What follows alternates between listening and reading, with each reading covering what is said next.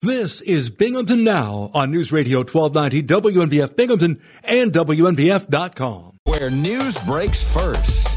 News Radio 1290 WNBF. Good morning on this Monday, December 19th. You're listening to WNBF. Workers are busy constructing a new fire station next to a busy shopping center in Vestal. The building will be located just south of the Kohl's department store in the Parkway Plaza.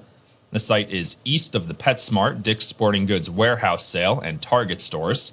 A former American Legion clubhouse that had been on the property for 6 decades was demolished in September to clear the way for the fire station project. The Vestal Fire District acquired the 3.5-acre site in 2018 for $607,000. Last January, voters authorized the borrowing of $7.5 million to build a 15,000-square-foot station. Members of the New York State Police Troop C responded to at least 172 weather-related incidents since the snow began to fall last week. Troop C encompasses 7 counties: Broome, Cortland, Shenango, Delaware, Otsego, Tioga, and Tompkins counties.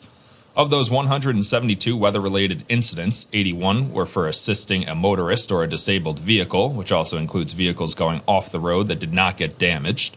88 crashes with no injury and only damage to property, and 3 crashes with an injury that is non-life-threatening. On December 17th at approximately 10:20 a.m., the state police responded to a report of a 2-vehicle serious injury accident on County Route 11 in the town of Bath.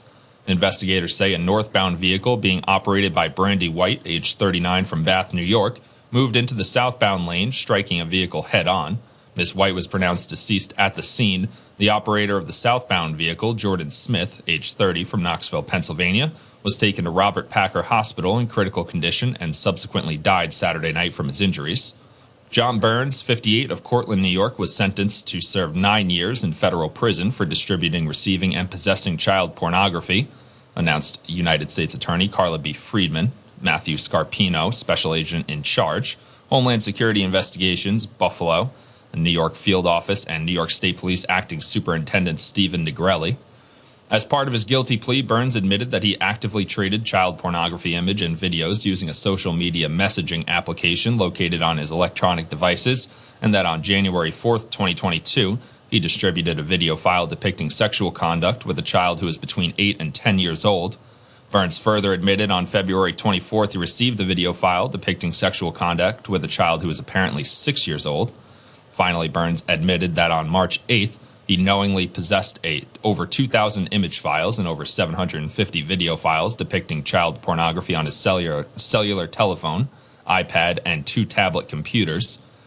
Chief United States District Judge Brenda K. Sands also imposed a 15-year term of supervised release, which will start after Burns is released from prison, and ordered him to pay $15,000 in restitution and a $600 special assessment. Burns will also be required to register as a sex offender. Rafael Rondon, 25, of Watertown, New York, pled guilty in federal court in Syracuse to possession of an unregistered sawed-off shotgun. As part of his guilty plea, Rondon admitted that on June 29, 2021, he possessed an unregistered sawed-off shotgun hidden at a relative's property in Lewis County, New York. The sawed-off shotgun was recovered after FBI agents, U.S. Capitol Police, and New York State Police executed a federal search warrant at Rondon's residence in Watertown, New York, on June 29, 2021, for evidence related to criminal activity at the United States Capitol building on January 6, 2021. During the search of the Rondon residence in Watertown, the cut barrel of a 12-gauge shotgun was discovered. While being questioned, Rondon admitted that he possessed a sawed-off shotgun and later took agents to a relative's property in nearby Lewis County, where the unregistered short-barreled 12-gauge firearm was recovered from an outbuilding.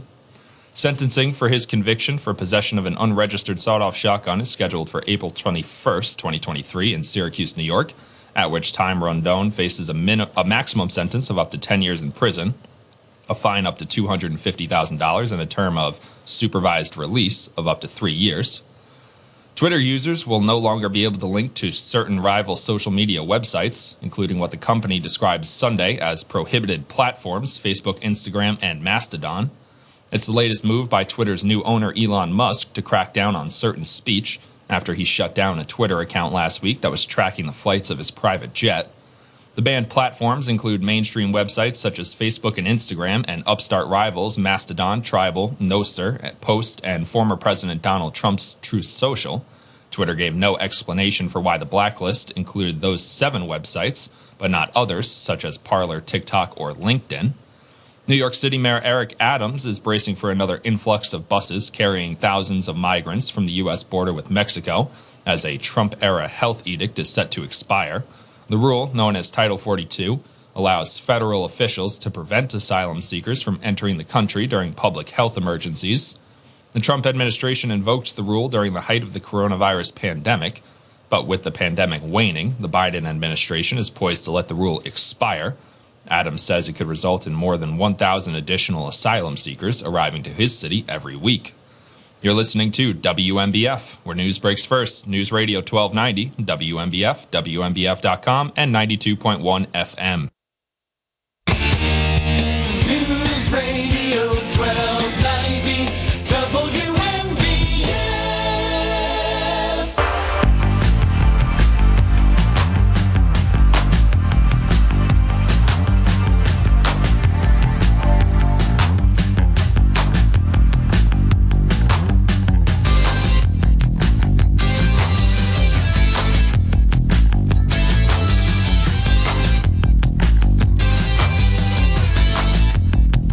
Bob Joseph live. In a crowded city, I call my home.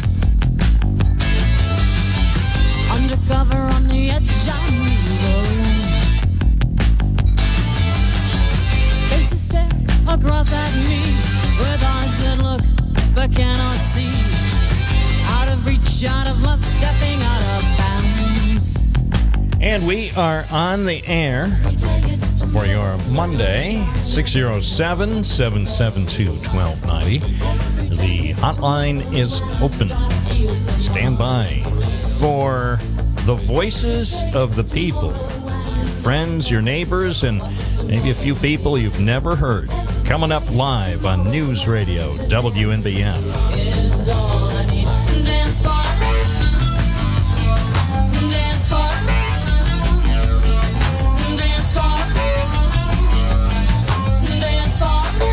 Hope you had a great weekend across the Twin Tiers, around America, and wherever you may be on planet Earth. If you're listening at a location other than planet Earth, please stop. You're not authorized to listen. This broadcast is for planet Earth only, so that limits our audience to approximately 8 billion people. At 92.1 FM, 1290 AM, streaming at WNBF.com, always available on the free WNBF app. If for some reason you are not inclined to call this morning, perhaps you will be inclined to send an email. If you have thoughts, send an email. Go right ahead. Bob at WNBF.com. Here's an email that came in moments ago from a WeGo. Jesse, the subject line, should I stay or should I go? A question I frequently ask myself. I'm kidding. I'm kidding. Jesse writes from Tioga County, cracks me up. Actually, Musk, that's Elon Musk, Musk should have never been the front man in the first place. I don't use Twitter, but still it's hard to tell if Elon Musk is a genius or on the verge of insanity. I'd say half and half. Thank you, Jesse. The story du jour, or at least the story of the moment at Twitter. Storyline always seems to be in flux at Twitter. For the moment, we're told, Elon Musk must leave. He must leave because he said he would. He set up a poll on Twitter on Sunday, and he said if the people who voted in his poll wanted him to leave, he would. So the poll, I guess, went on for 12 hours. You know, don't you hate it when people say you know on the radio? At any rate, I've used Twitter for over a decade. Initially, I was reluctant. I think I signed up for Twitter about the time that they signed me up to do this program. And somebody said, not sure exactly who, somebody said, well, if you're going to be doing a talk program, you probably need to be on Twitter. And I seem to recall rolling my eyes and expressing skepticism about the concept because I wasn't then, and even now, not really a fan of social media. But people said, if you're going to be trying to promote a talk program, it would be in your best interest to be on Twitter. And so I signed up. I did. And I know my initial tweets were completely forgettable. A few things, just general guests about the program, nothing of substance. Even now, a lot of the tweets aren't of great import. But still, I have grown fond of the Twitter platform over the past decade or so. So that's, for now, I'll maintain my position on Twitter until something happens. Till something happens. Of course, there's been a lot going on, and then with the latest of as the Musk turns,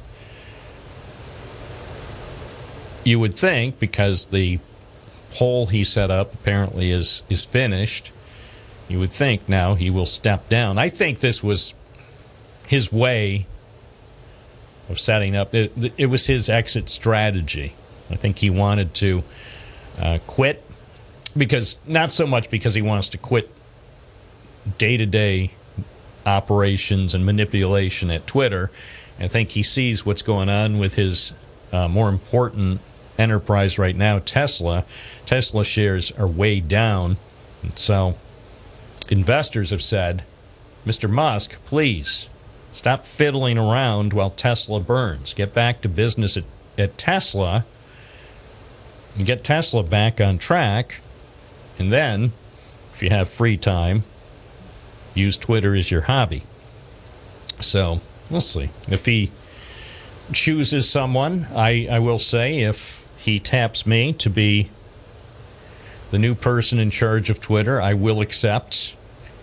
The only reason I dare to say that is I know there's no chance at all that he would tap me to be in charge of Twitter. Talk about a no-win position. Talk about a person who will be hated by the masses. So I do think ultimately he'll find someone, at least, who will run day-to-day operations. He'll still be involved. I mean, if he wants to, let's face it, he doesn't have to be the big guy at Twitter. He owns the dump. So in the end, even if he's not running the place on a daily basis, his pronouncements will ultimately carry a lot of weight. So we'll see what happens. Anyway, that's the story about Twitter. It's 9:17. More coming up, including phone calls. Stay tuned. Bob Joseph live on WNBF.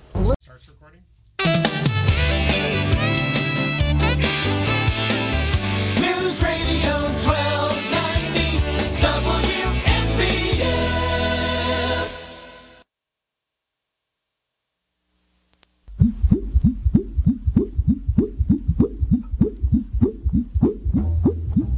Hey, don't blame me. It's just the computer picks out the music. There's an old Australian stockman lying, dying. And he gets himself up onto one elbow and he turns to his mates who are gathered round and he says, "Watch me wallabies feed, mate. Watch me wallabies feed. They're a dangerous breed, mate. So watch me wallabies feed. All together now. Tie me kangaroo down, sport. Tie me kangaroo down. Tie me kangaroo down, sport. Tie me kangaroo down. Again, there's a backstory to how that happened, and you're not going to hear it Not today on the program. Maybe I'll put that in my book. Again, don't look at me. I just work here. It's 9:19 WNBF. Let's go to the phones at 607-772-1290. We began the week with Larry in Kirkwood. Good morning. Larry. Larry, are you there?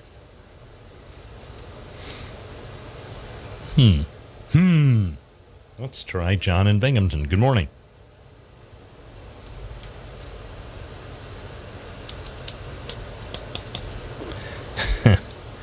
This has all the earmarks of a radio talk show for the ages. You there, John? Yeah, I'm here. All right. Well, that's a plus. I thought we were going to wind up going the whole week without telephones, but at least the record will show one call did get through, and you are it. Congratulations. Stop by the station before 9:30 and pick up the keys to your brand new Buick. No, I thought you had an Irish Rovers album for me. Again, Timey Kangaroo Down Sport. What the heck? I mean, I know we're supposed to be playing the sounds of the holidays, and that is certainly one of the traditional holiday songs in Australia or someplace.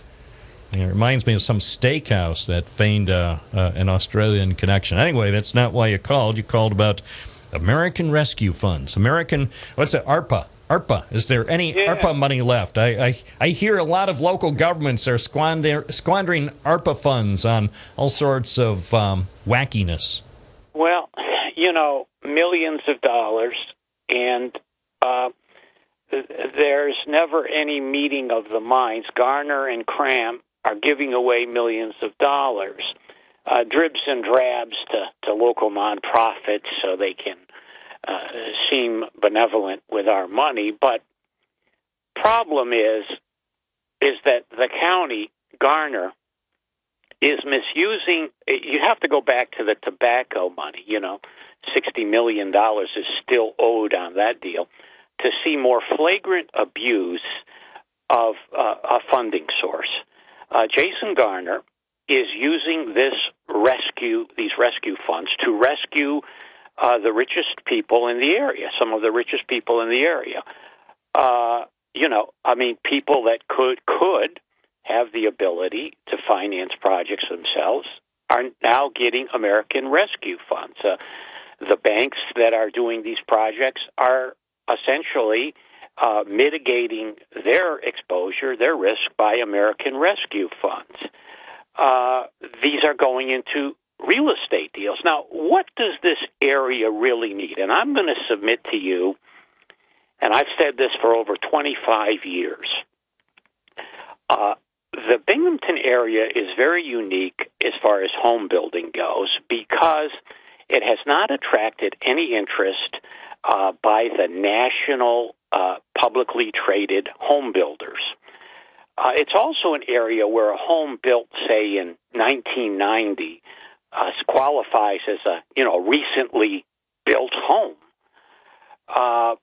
And we're not attracting any home building whatsoever. What we're building here is subsidized apartments with subsidized tenants.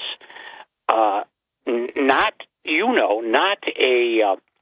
a bad thing, and it's a great thing to the people that get the apartments. I mean, it's a fabulous windfall for them. You will never get them out of these apartments ever in their life. Sort of in its own way, and I'm not saying it's exactly comparable, but sort of in its own way, it's similar to New York City. If somebody is in a rent-controlled apartment, you're not going to get them out. There was just a story a couple of weeks ago, but a guy living in New York City, last guy in a rent-controlled building, and they've been doing all sorts of things, he says, the building owners, to try to get him out. I mean, as far as harassment, loud music at night, mystery green liquids coming down from the apartment above. But he ain't going because whatever I can't remember the exact amount, but whatever the rent was something like in New York City, $820 a month for an apartment that probably, without rent controls, would be going for $5,000 or $6,000 or more a month. So, yeah, some people actually make out because of these laws. Again, I'm not saying what you described here in Broome County is exactly comparable to the rent control laws in New York City, but it is interesting. Well, it is. And, what these people do, and it's all done through the IDA, the Oakdale Mall, I mean, think about this. The Oakdale Mall, when this project is completed, this Oakdale Commons or whatever the hell it's called, 20 years from now, it will not be generating the amount of property taxes and school taxes that it generated in 1980. In spite of all the taxpayer money going in, the old Oakdale Mall, of course, didn't have 10 cents of taxpayer money going into it. So this is what they're doing. Garner needs these $5,000 contributions that he's getting, and he's getting them all from people that he's bequeathing these American Rescue Funds to. That's the deal. And then we have this complete misuse of funds that are going to enrich a family, one of which is a county employee and a village justice, by paying 3 times the appraised value. Now, if you went to if this property is so important to the county, they could eminent domain it. But I'll tell you what, under eminent domain, nobody's going to pay 3 times the appraised value. I mean, this is crookery that is unheard of. You don't get 3 times appraised value for property unless you're near Micron in Clay. So, I don't know what they're doing, but I do know this, Bob, that unless this area returns to on the town level, on the village level, to some form of honesty, and we don't see it. I mean, the great revitalization of Endicott, there must have been a sale on gray paint. There must have been a great price on gray paint. It looks like the stuff that I used to paint the foundation walls with. It's a putrid gray paint, and there's the revival of Endicott, New York, in a nutshell. Oh, by the way, I misspoke. I had to look up that story. I thought the rent might have been $800 or $850 a month. In that apartment in Brooklyn, a guy who has lived in the same building, he's 77 now, and he's lived in the same building for decades. His rent in Crown Heights, Brooklyn, is $450 a month. Imagine that. Well, if you have an extra 2 minutes, I'll give you a personal story on rent control and HUD and everything else. And I'll really encapsulate it fast. I didn't know I was about 21 years old. I didn't know anything about HUD or rent control, any of these stuff. So I had seen an apartment in the L.A. Times that was located in a very desirable area in West Los Angeles, and it said $200 a month. Now, this is going back 50, 60 years. So I said, well, geez, hey, and it had a doorman and a parking garage. I said, this is unheard of. This has to be some sort of scam. So I get down there. It's a beautiful apartment, double sinks, all the accoutrements of 1970. And it's in a building that's a couple of years old. So I go in, and there was a bunch of cast of characters that lived in the building. It was about 9 stories tall, and nobody ever seemed to work in the building. It sounds like a TV show almost. Sounds like almost a sitcom that could go on NBC, except it was real life. Well, it was actually 2 doors down, maybe 2 from the building, the Cannon building, if you remember the television show Cannon. He was in an older building there. But anyway, to make a long story short, the long-term tenants told me that, on that side of the Sunset Strip, the L.A. Marshals were in charge of the evictions, and on the other side, the L.A. Sheriff. And the problem with the L.A. Marshals is they only had 4 people that did evictions. So you really didn't have to pay your rent in the building because they never would be able to evict you. And anyway, the upshot is about 15 years later, they made it into a hotel. I had moved out, of course, and they offered people $50,000 in 1984 to move out of the place. And there was 3 holdouts, and essentially they converted it to a hotel, like a $600 a night hotel. And those 3 tenants were moved out. Their rent was paid. They put a washer and dryer, and they're still in there to this day, living in a hotel, paying about $400 a month. What? That's bizarre. But, as they say, true. Life sometimes is stranger than fiction. Thank you, John. Appreciate your call. 9:30 in the Great Northeast. This is Bob Joseph live at News Radio, WNBF, 92.1 FM, 1290 AM, and streaming at WNBF.com.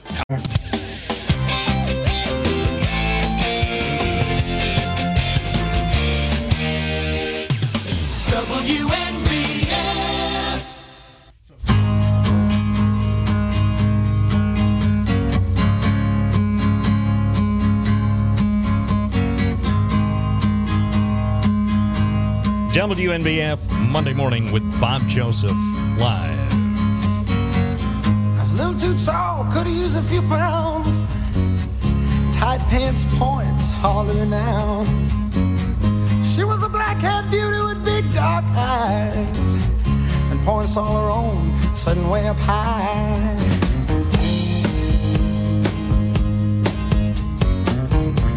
Way up firm and high. Let's go back to the phones right now. Larry in Kirkwood. Good morning. You're on the air. Oh, so sorry to everybody. My phone slipped out on me. That's why you didn't hear my voice. That was crazy. Well, it's great to hear you now. Yes, sir. Hey, listen. That Wallaby song you started off with earlier was very interesting. It's one of those things that happens once every couple of decades, and all you can do is look at your radio and say, what is going on there? Yeah, at first I was thinking, what's this? This is weird. And then I heard the Wallaby. Oh, I remember this from a long time ago. Well, it was, I guess it was the singular hit of the legendary Rolf Harris. So if that's one of the songs that they said back in 1957 when it came on the radio, it would make everyone Rolf. Yep. Of course, hearing Bob Seger singing Night Moves isn't too bad either. But anyway. Yeah, they're pretty much comparable. Okay, well, let's talk about Elon Musk. Yeah, let's talk about him. What do you think? You know, I gotta agree with the guy who texted you. I mean, I'm 100%, of course, for what Elon has done, taking over Twitter and everything. But really, it's really true. I mean, the guy is a genius. Obviously, he runs 2 major companies. But, you know, you do have to be a little bit crazy to do that. I mean, to run such a big company like Twitter, along with Tesla, which I hear is pretty big, too. So I think, yeah, there's a little bit of craziness there, I'd have to say, you know. Crazy like a Fox News channel. Yep. Well, it's something I would never do. That's for sure. Yeah, I mean, no, it's on one level, it's fascinating. On another level, it's disappointing. I don't know what to expect with him. It is his company now. He bought it, apparently mostly with his own cash. I guess he wound up finding some other suckers to go in. Some other investors to go in. And look, it's still early in the game. I don't know how it's going to play out. For all we know, he ultimately. I think you feel the same about Elon Musk like you do Donald Trump. You don't like him. I love them. I love both of them. And if I had my druthers, I'd invite them over for Christmas dinner. But makes no difference. I'm not going to invite either of them because they won't even consider going. So that's beside the point.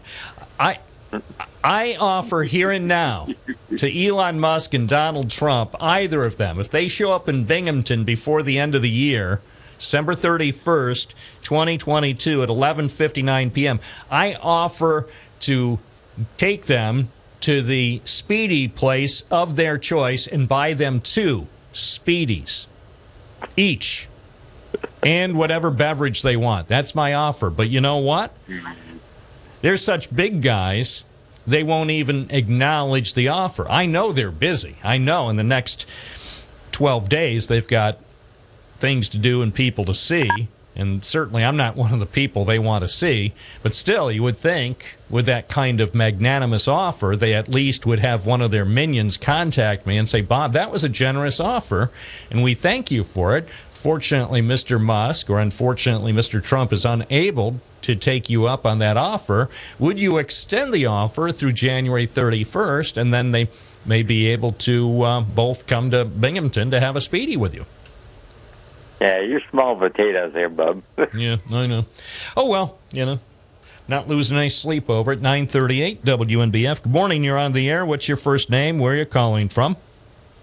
Hey, Bob, it's Ron calling from Binghamton. Good morning, Ron. Good morning. Say, tie me kangaroo down sport. I got excited when I heard that because I thought that was going to be a lead-in to your finally trying Vegemite. But I guess not, huh? It could happen this week. Of course, you've heard that how many times before? Countless times. So, but it still could happen this week. But then again, a lot of things could happen this week. So if you call the experts at the casinos in Vegas to get the latest line on the likelihood of me trying the Vegemite by the end of this week, they would say, the odds don't look good. But that means now would be a great time for people to place their wagers, because when the odds don't look good, if it turns out that before noon on Friday I actually try the Vegemite you gave to me, that means some people stand to have a very, very happy holiday season. Yeah. Well, hope springs eternal. You know what? You played Tie Me Kangaroo Down. There's another silly Australian song, which I think was the 1960s, so it's later than the one you played. Do you remember? Does your chewing gum lose? Oh, that. The good news about that one is that one will not even accidentally wind up on this program. Yes. Oh. That was the first hit by Huey Lewis in the News, and I got to tell you, when I was a kid, I used to look at the radio. It was probably tuned into WENE, and I would look at the radio, then look at my mom, and then look at the radio again, and it was a short song. The good news about the song, the only good news I can say about that song is my recollection was short, as these songs go, maybe 2.5 minutes long. But I still, if transistor radios weren't so expensive back then, I would have thrown my transistor radio against the wall and watched it smash into smithereens. But I contained myself. I was a good Bob because I wanted dessert that day. And that, that song, it was actually Lonnie Donegan, but come on, man. What kind of a song is that? Well, so we should stand by for that or not? No, you should not stand by. And by the way, I had to look it up. He's not Australian. He was born in Scotland. I didn't know until I just looked it up. And Anthony James Donegan, he was also known as the King of Skiffle. I think that's probably a peanut butter that they make in Australia. The same company that makes Vegemite makes Skiffle. He was the King of Skiffle, Skiffle peanut butter, sold in the U.S. as Skippy. So he, let's read the story about that fantastic song, because you're not going to hear it here. Oh. Okay, you will hear it here. I won't tell you when, but between now and noon, you will hear it here. And the only reason you will hear it here is because you're one of my favorite callers. If it was anybody else bringing it up, I would say you won't hear it here today or ever. But because you are one of our better callers and one of our most loyal listeners, that novelty song by Lonnie Donegan, which was released in 1959, will be heard at some point today between now and noon. So congratulations. I hope you're happy now. By the way, I remember how I said that I thought the song was very short and maybe only 2.5 minutes long. Guess what its actual length is, according to Wikipedia? 3 minutes, 22 seconds. 2:29. Oh. So I just guessed. Now, also on Wikipedia, it's a long story. Maybe I'll read the long story. If anybody has a computer, they could look it up on Wikipedia and get the whole story of that novelty song from 1959. Does your chewing gum lose its flavor on the bedpost overnight? And again, yes. Anybody else, I'm serious, Ron, anybody else who called in and suggested or even begged and pleaded that song be aired today would have been met with a decisive no. But again, because you are one of our most loyal listeners and consistent contributors with thoughtful topics, we will play, not the entire song, mind you, but we will play at least the first 20 or 25 seconds, which ought to be, I would say that ought to suffice. Well, Bob, that's the only song I can think of, actually, that has a word as part of its lyric being tonsils.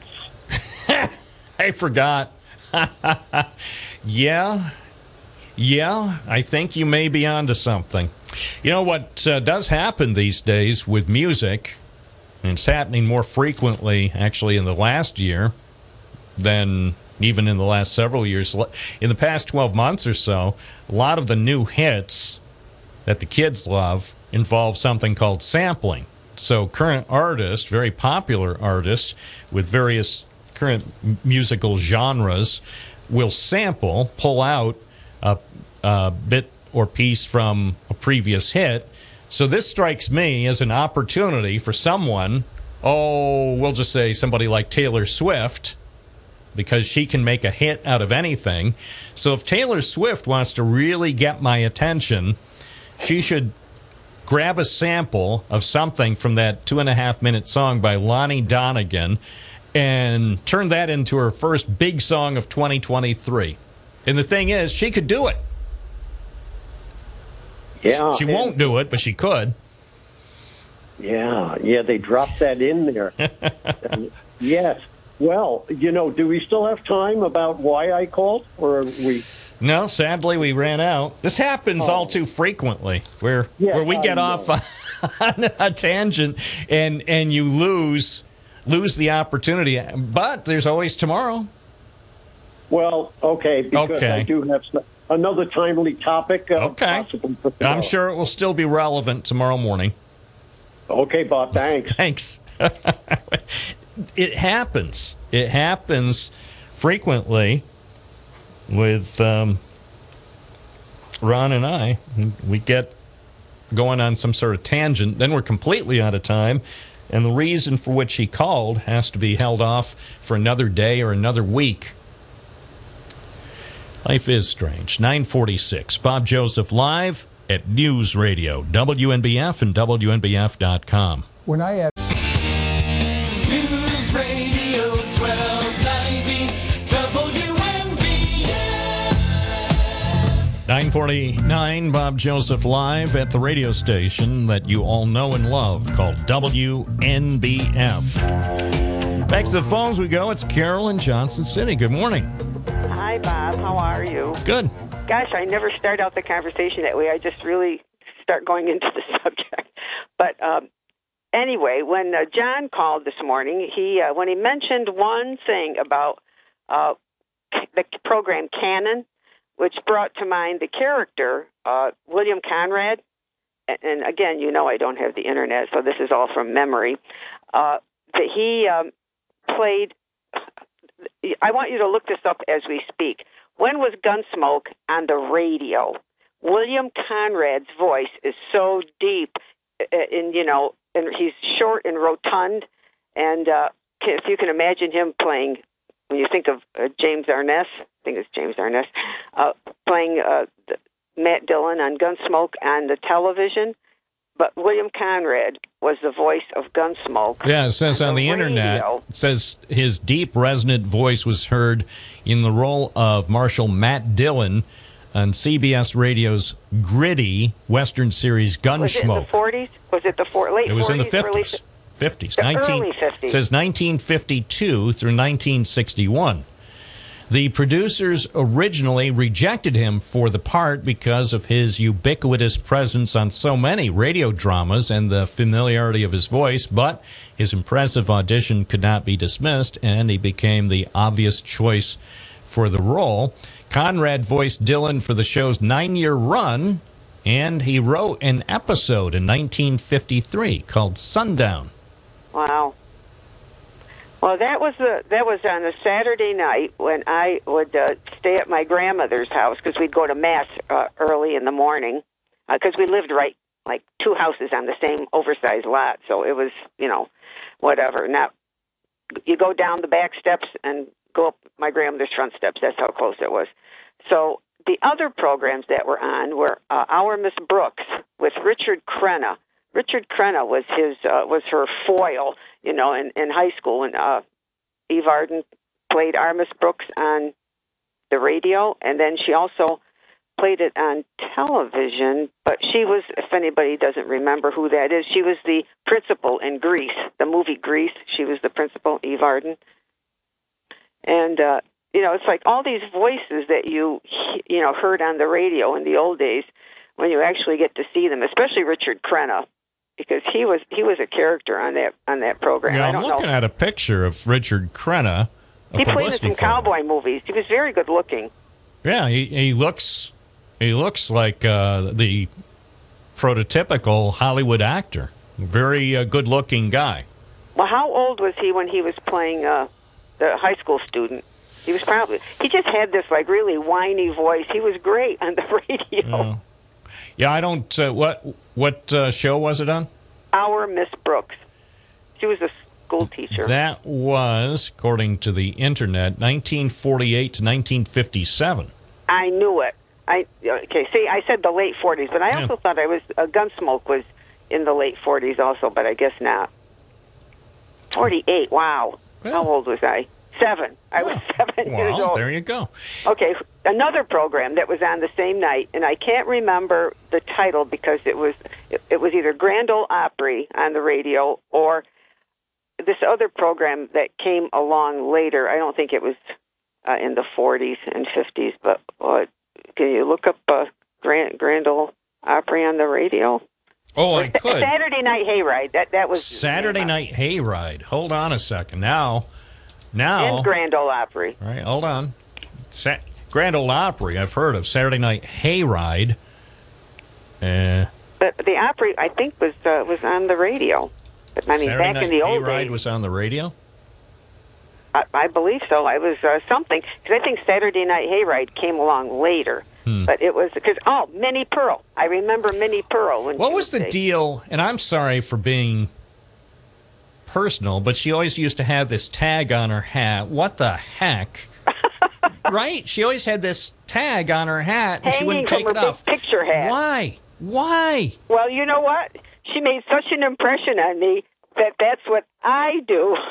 That's what I do sometimes with furniture, not necessarily with lamps. That's okay, but I do it on TV. I'm looking. I just punched up her picture now. Every picture.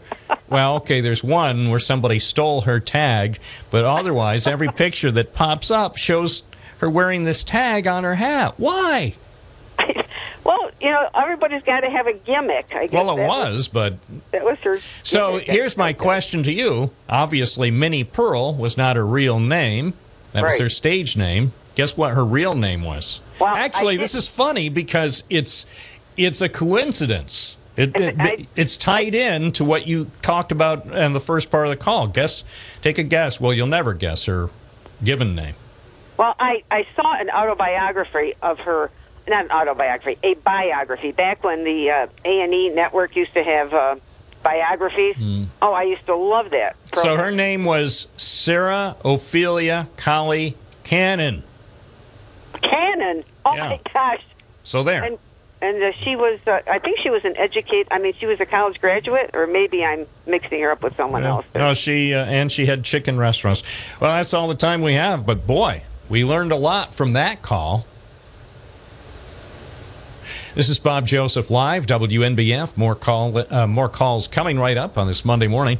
Do you need a car? Well, many people do. And many people who need a car go to Miller Motors on the Parkway in Vestal, 4455 Vestal Parkway East, directly across from Binghamton University. And you may ask yourself, well, why would they go to Miller Motors on the Parkway in Vestal? Well, because Miller Motors can help get you a brand new Honda, a brand new Hyundai, or they can also find an appropriate late model used vehicle.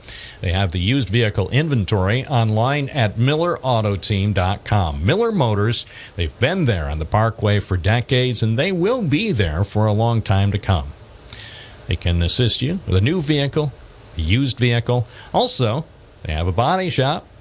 They provide great service, parts, etc., etc., etc. Miller Motors, they do it all. They're open tonight till 7. Stop in. See the members of the Miller Auto Team today or anytime this week on the Parkway in Vestal. Sign 57. Bob Joseph, live on WNBF. I'm Bob Joseph, live on a Monday morning. You're listening to News Radio, WNBF Binghamton and WNBF.com at 10 o'clock. Where news breaks first. News Radio 1290 WNBF. Good morning on this Monday, December 19th. You're listening to WNBF. Workers are busy constructing a new fire station next to a busy shopping center in Vestal. The building will be located just south of the Kohl's department store in the Parkway Plaza. The site is east of the PetSmart, Dick's Sporting Goods warehouse sale, and Target stores. A former American Legion clubhouse that had been on the property for 6 decades was demolished in September to clear the way for the fire station project. The Vestal Fire District acquired the 3.5-acre site in 2018 for $607,000. Last January, voters authorized the borrowing of $7.5 million to build a 15,000-square-foot station. Members of the New York State Police Troop C responded to at least 172 weather-related incidents since the snow began to fall last week. Troop C encompasses 7 counties: Broome, Cortland, Shenango, Delaware, Otsego, Tioga, and Tompkins counties. Of those 172 weather-related incidents, 81 were for assisting a motorist or a disabled vehicle, which also includes vehicles going off the road that did not get damaged. 88 crashes with no injury and only damage to property, and 3 crashes with an injury, that is non-life-threatening. On December 17th at approximately 10:20 a.m., the state police responded to a report of a 2-vehicle serious injury accident on County Route 11 in the town of Bath. Investigators say a northbound vehicle being operated by Brandy White, age 39, from Bath, New York, moved into the southbound lane, striking a vehicle head-on. Ms. White was pronounced deceased at the scene. The operator of the southbound vehicle, Jordan Smith, age 30, from Knoxville, Pennsylvania, was taken to Robert Packer Hospital in critical condition and subsequently died Saturday night from his injuries. John Burns, 58, of Cortland, New York, was sentenced to serve 9 years in federal prison for distributing, receiving, and possessing child pornography, announced United States Attorney Carla B. Friedman. Matthew Scarpino, special agent in charge, Homeland Security Investigations, Buffalo, the New York Field Office, and New York State Police Acting Superintendent Stephen Negrelli. As part of his guilty plea, Burns admitted that he actively traded child pornography image and videos using a social media messaging application located on his electronic devices, and that on January 4th, 2022, he distributed a video file depicting sexual conduct with a child who is between 8 and 10 years old. Burns further admitted on February 24th he received a video file depicting sexual conduct with a child who is apparently 6 years old. Finally, Burns admitted that on March 8th, He knowingly possessed over 2,000 image files and over 750 video files depicting child pornography on his cellular telephone, iPad, and 2 tablet computers. Chief United States District Judge Brenda K. Sands also imposed a 15-year term of supervised release, which will start after Burns is released from prison, and ordered him to pay $15,000 in restitution and a $600 special assessment. Burns will also be required to register as a sex offender. Rafael Rondon, 25, of Watertown, New York, pled guilty in federal court in Syracuse to possession of an unregistered sawed-off shotgun. As part of his guilty plea, Rondon admitted that on June 29, 2021, he possessed an unregistered sawed-off shotgun hidden at a relative's property in Lewis County, New York. The sawed-off shotgun was recovered after FBI agents, U.S. Capitol Police, and New York State Police executed a federal search warrant at Rondon's residence in Watertown, New York, on June 29, 2021, for evidence related to criminal activity at the United States Capitol building on January 6, 2021. During the search of the Rondon residence in Watertown, the cut barrel of a 12-gauge shotgun was discovered. While being questioned, Rondon admitted that he possessed a sawed-off shotgun and later took agents to a relative's property in nearby Lewis County, where the unregistered short-barreled 12-gauge firearm was recovered from an outbuilding. Sentencing for his conviction for possession of an unregistered sawed-off shotgun is scheduled for April 21st, 2023 in Syracuse, New York, at which time Rondon faces a maximum sentence of up to 10 years in prison, a fine up to $250,000, and a term of supervised release of up to 3 years. Twitter users will no longer be able to link to certain rival social media websites, including what the company describes Sunday as prohibited platforms, Facebook, Instagram, and Mastodon. It's the latest move by Twitter's new owner, Elon Musk, to crack down on certain speech after he shut down a Twitter account last week that was tracking the flights of his private jet. The banned platforms include mainstream websites such as Facebook and Instagram, and upstart rivals Mastodon, Tribal, Nostr, Post, and former President Donald Trump's Truth Social. Twitter gave no explanation for why the blacklist included those 7 websites, but not others, such as Parler, TikTok, or LinkedIn. New York City Mayor Eric Adams is bracing for another influx of buses carrying thousands of migrants from the U.S. border with Mexico, as a Trump-era health edict is set to expire. The rule, known as Title 42, allows federal officials to prevent asylum seekers from entering the country during public health emergencies. The Trump administration invoked the rule during the height of the coronavirus pandemic, but with the pandemic waning, the Biden administration is poised to let the rule expire. Adams says it could result in more than 1,000 additional asylum seekers arriving to his city every week.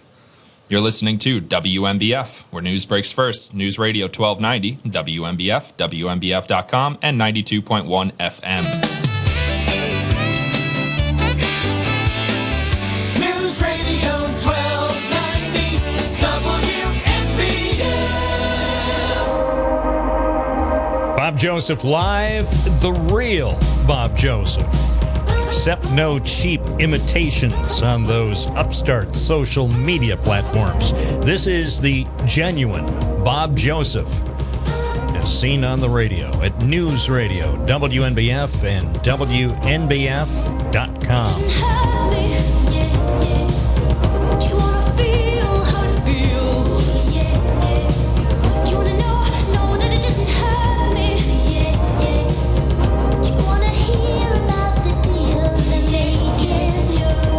Do you want to hear about the deal I'm making? Yes. Tell me about the deal that you're about to make.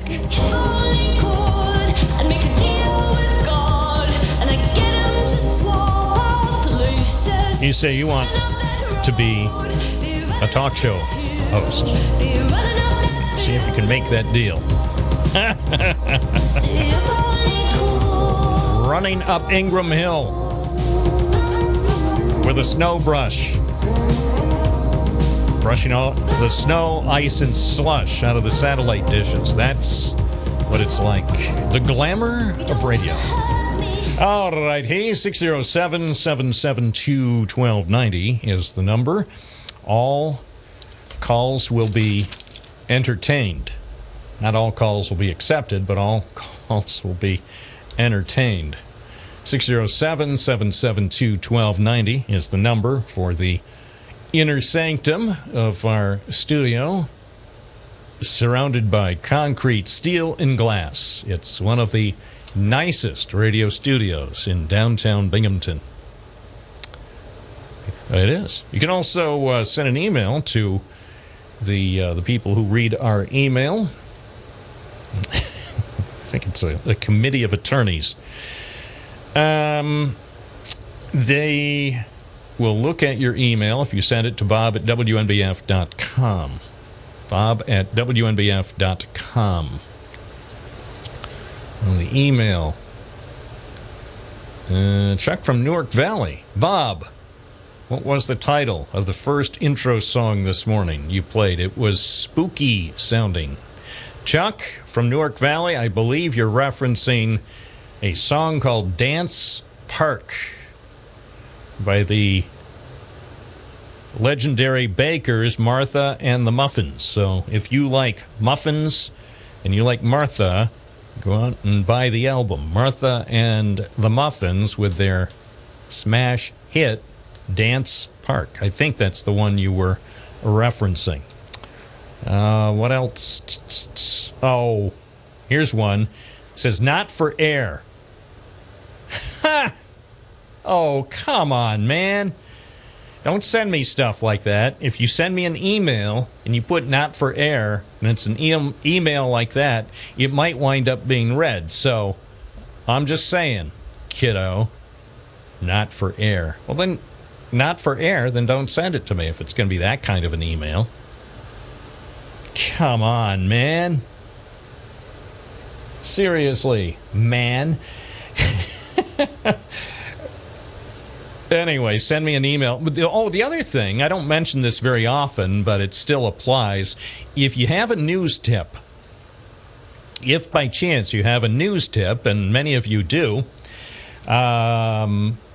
of course, you can call it in to your favorite journalist, your favorite reporter, or your favorite news organization. If by chance your favorite journalist isn't me, or if by chance your favorite news organization isn't WNBF, by all means, send it to the people you think can make the most of your news tip. Otherwise, send it to me, Bob at WNBF.com. I always do appreciate the news tips. I mention quite often that some of the most interesting stories that we report on are a result of news tips. So, not all of them, but a significant number. I'd say a lot of them are because of good old-fashioned original reporting with a guy who goes trudging around in the snow and the ice and the slush and the mud, in the muck. That's what I was doing this morning before I got to the beautiful Binghamton Now Lofts. Binghamton Now Lofts. It has a nice ring to it. Hi, join me. Living in luxury at the Binghamton Now Lofts. Anyway, the upshot is send your news tips to Bob at WNBF.com if you wish.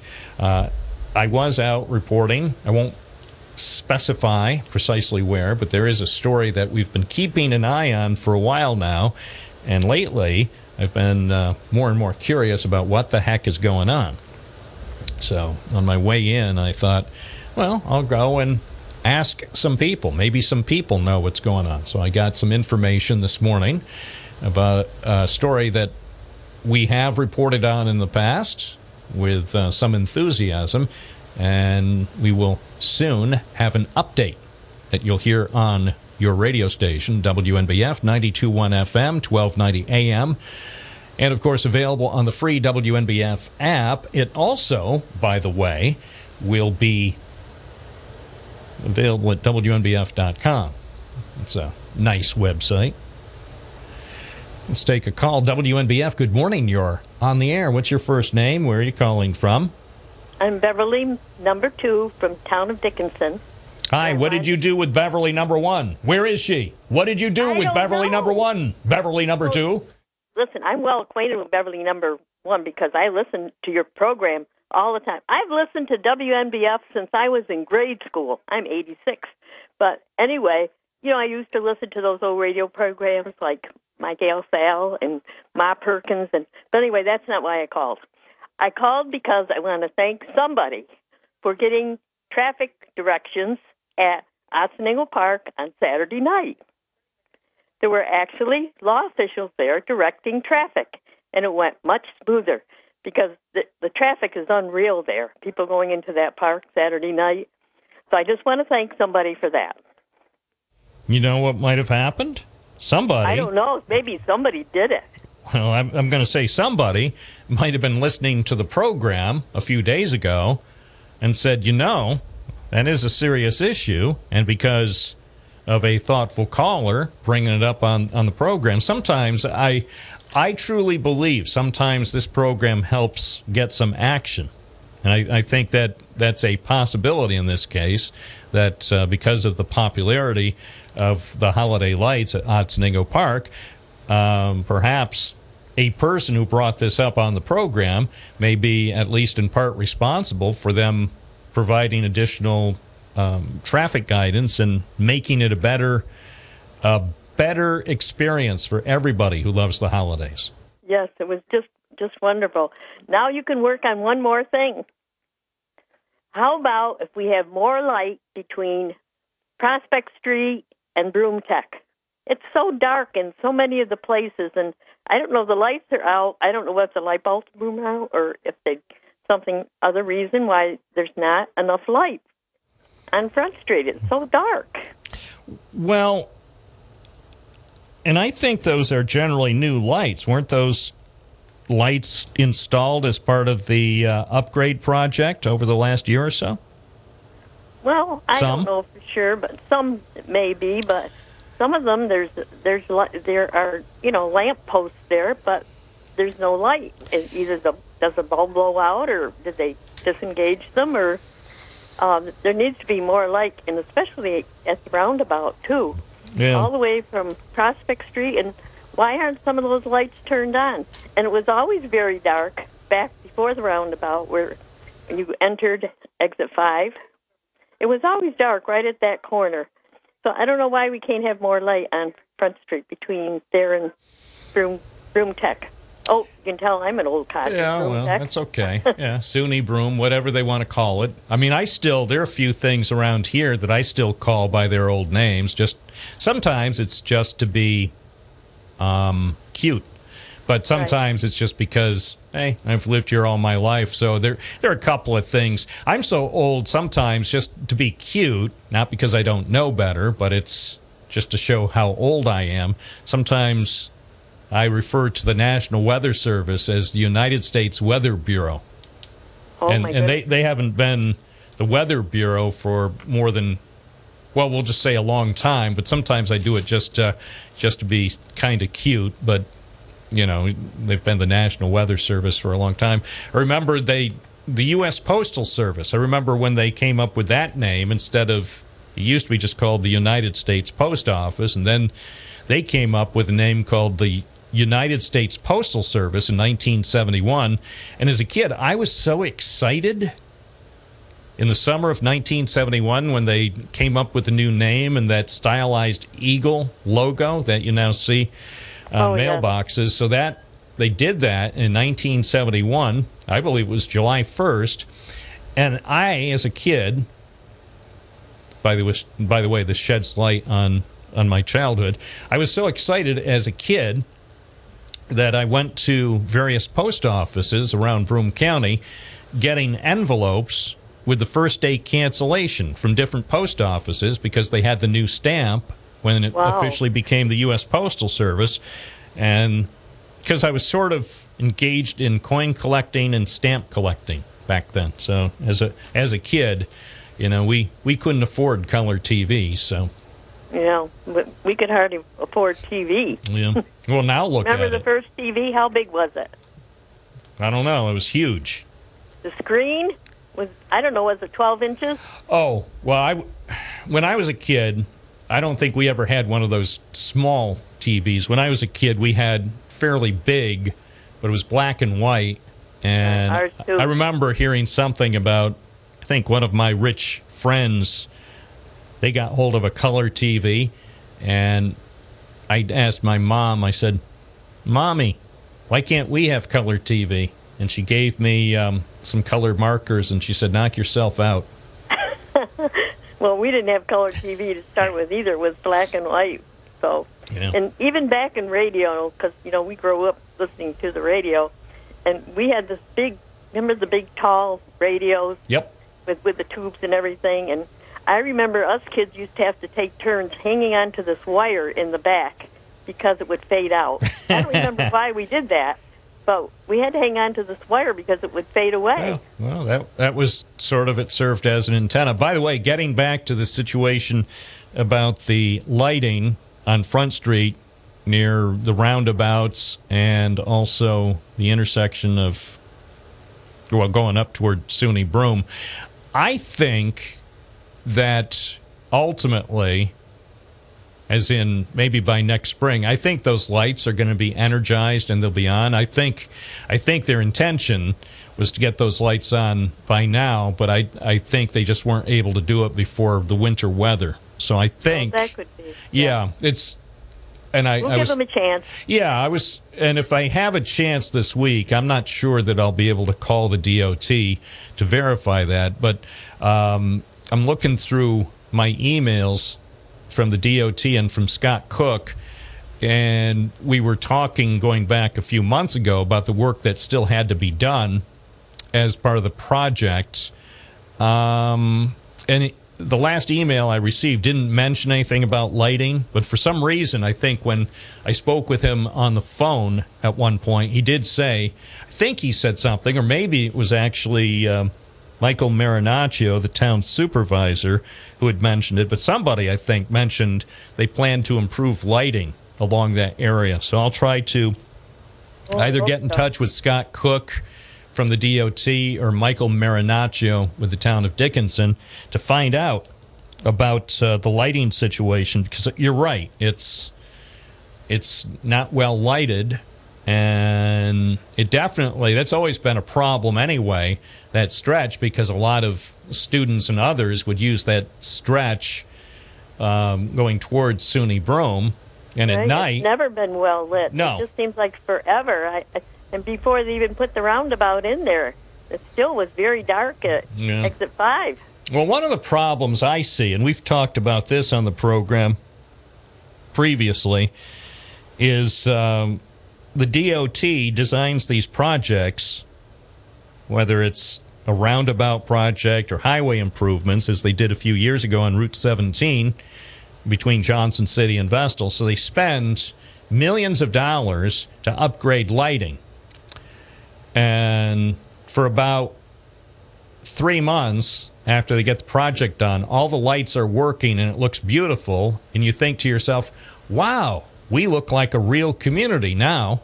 And then for whatever reason, either they have operational problems with the underground wiring for the lighting, or more often, the local municipalities say, we don't want to pay for that, so we're not going to pay to have the lighting on some of these highways. That's another excuse or another problem, because the state doesn't pay the electric bill for the lighting. It's up to local towns. So town of Dickinson or town of Union, town of Vestal, village of Johnson City, if they have lights within their boundaries on these state highways, they have to pay the bill. And I know elected officials sometimes say, hey, we don't want to pay for highway lighting because that doesn't give us any votes. All it does is raise our budget cost every year, and we don't get any votes for it. People driving through on Route 17 or Interstate 81 or driving through on Front Street, as a rule, they're not necessarily voters, so I think that's what happens.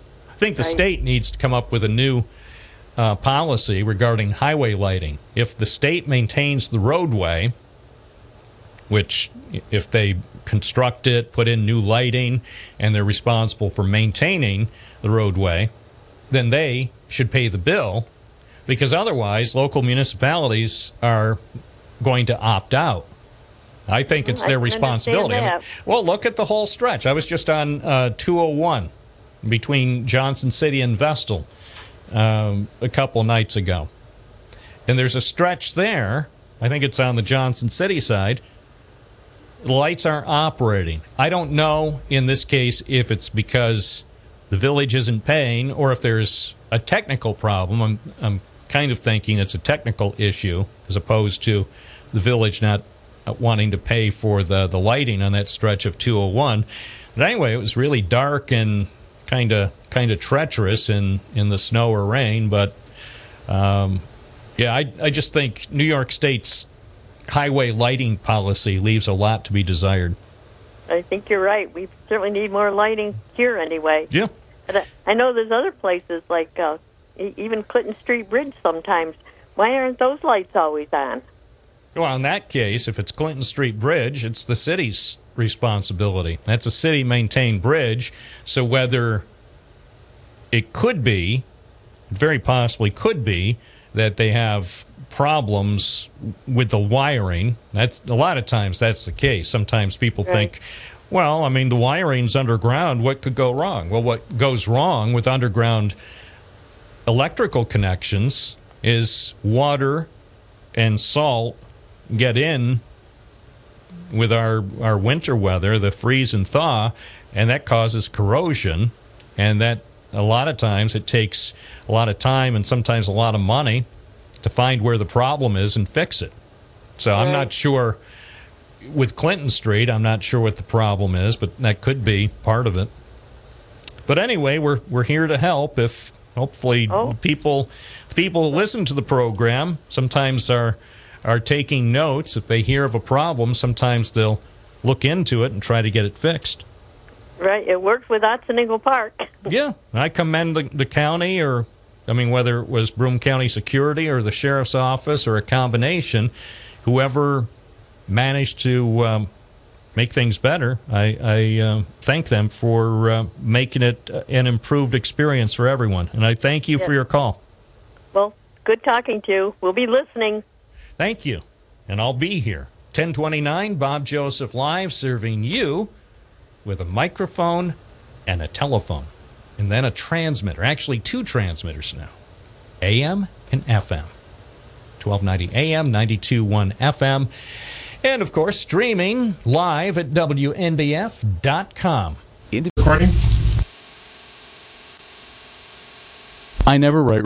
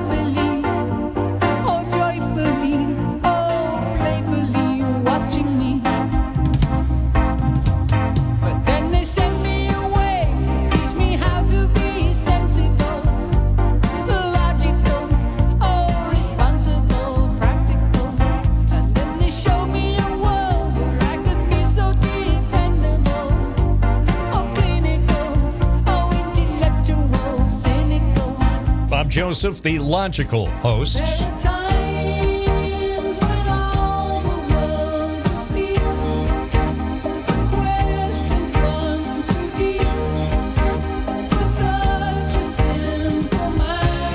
Yes, indeed. 607-772-1290. Well, we certainly talk about the destruction of the media in this country regularly on this program, and there is just a shocking story that's in the New York Times this morning. I guess it seems shocking, but in fact it should be no surprise. There's a guy who was just elected to Congress, and he is a mystery man.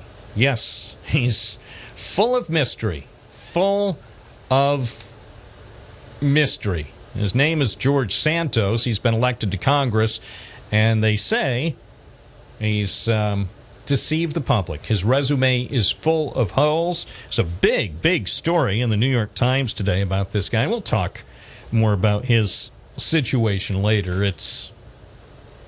It's a cautionary tale about the things that are going on in the United States because, well, candidates, for example, are not being properly vetted. How this guy ever wound up even becoming a candidate for the House of Representatives now seems to be something of a mystery, but now he's been elected, so he'll be sworn in a couple of weeks, and his resume is filled with holes, lots of questions, and he will not answer them.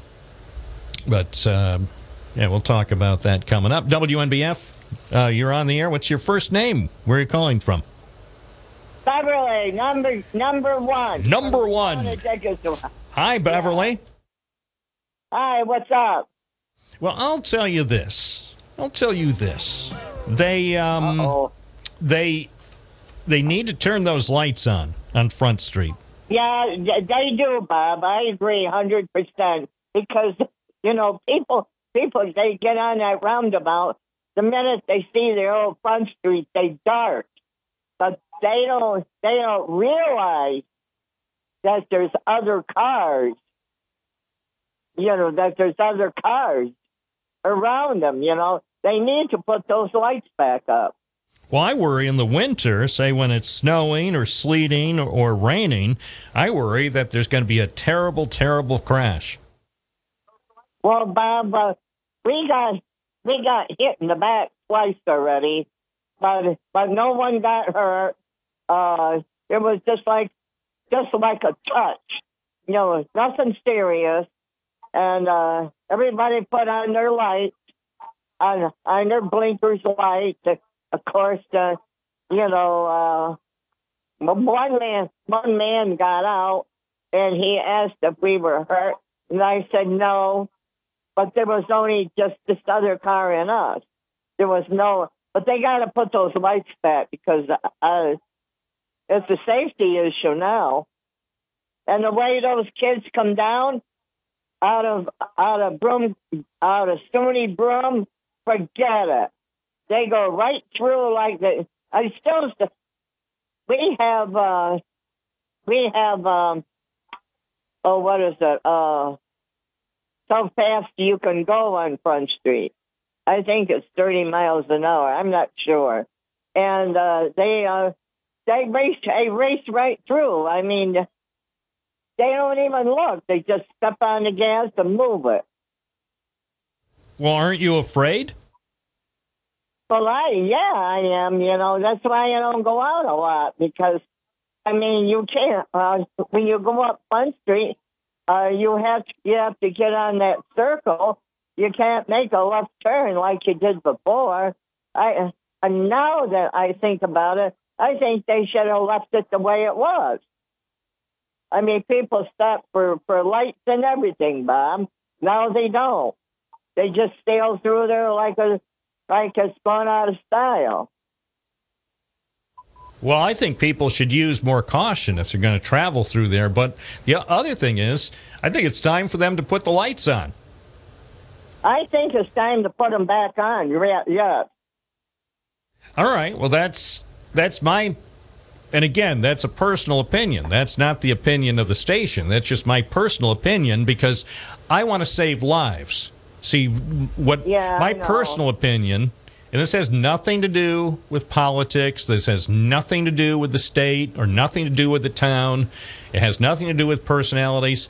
I'm about human life, and I don't want to see people injured. That's true. And I don't want to see people killed. I don't want to see a horrific pileup with shattered glass and twisted metal and broken dreams. That's right. I don't want to see that, but they sail down there like they're going out of style. All right. Well, I've put that on my list of things to look into, and I think I'll investigate to find out why it is that way and what they intend to do about it, okay? Yeah. I got something else to tell you. My grandson, he's 7 years old, and we were talking about robots yesterday. And I said, well, your aunt would like a robot to do the dishes. You know what he said? He said, yeah, but Grandma, you got to waterproof them. True. I see. That's, Grandma, he says, Grandma, you know I'm smart. I said, I know you are. yeah, that's it's an interesting thing. Oh, I just got a message. Yeah? About the lights. I just got a message on Twitter. Good.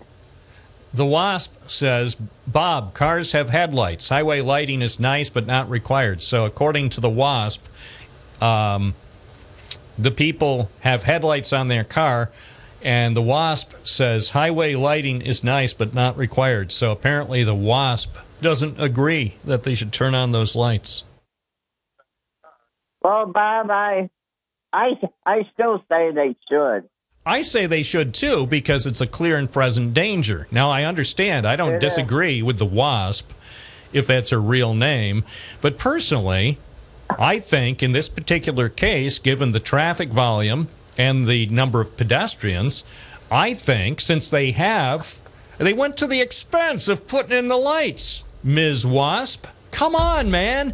If you put the lights in, that means they're needed there, because the DOT would never spend that kind of money on street lighting if they didn't determine that it was needed there. It's there to save lives. So let's all get behind this, Ms. Wasp, and all fine Americans, and say, turn on the lights and let's save some lives. That's right. Save lives, America. That's right, Bob. I don't want to report on Christmas Eve that somebody is in the hospital or somebody is dead because of a horrific crack-up at one of those roundabouts. Or worse, somebody... I'd like to know how the buses get around there. That's another thing. BC Transit buses have to maneuver around there. What about them? What about their drivers? In the beginning, everybody thought it was a good idea, but once you get used to it and you see what's going on, that's another thing. Well, you know why they thought it was a good idea? Because on paper, the designs probably showed that there was lighting. So if you see lighting as part of the project plan, you would think that means the lights will be used, even if some people think it's nice but not required. You're right. You're right.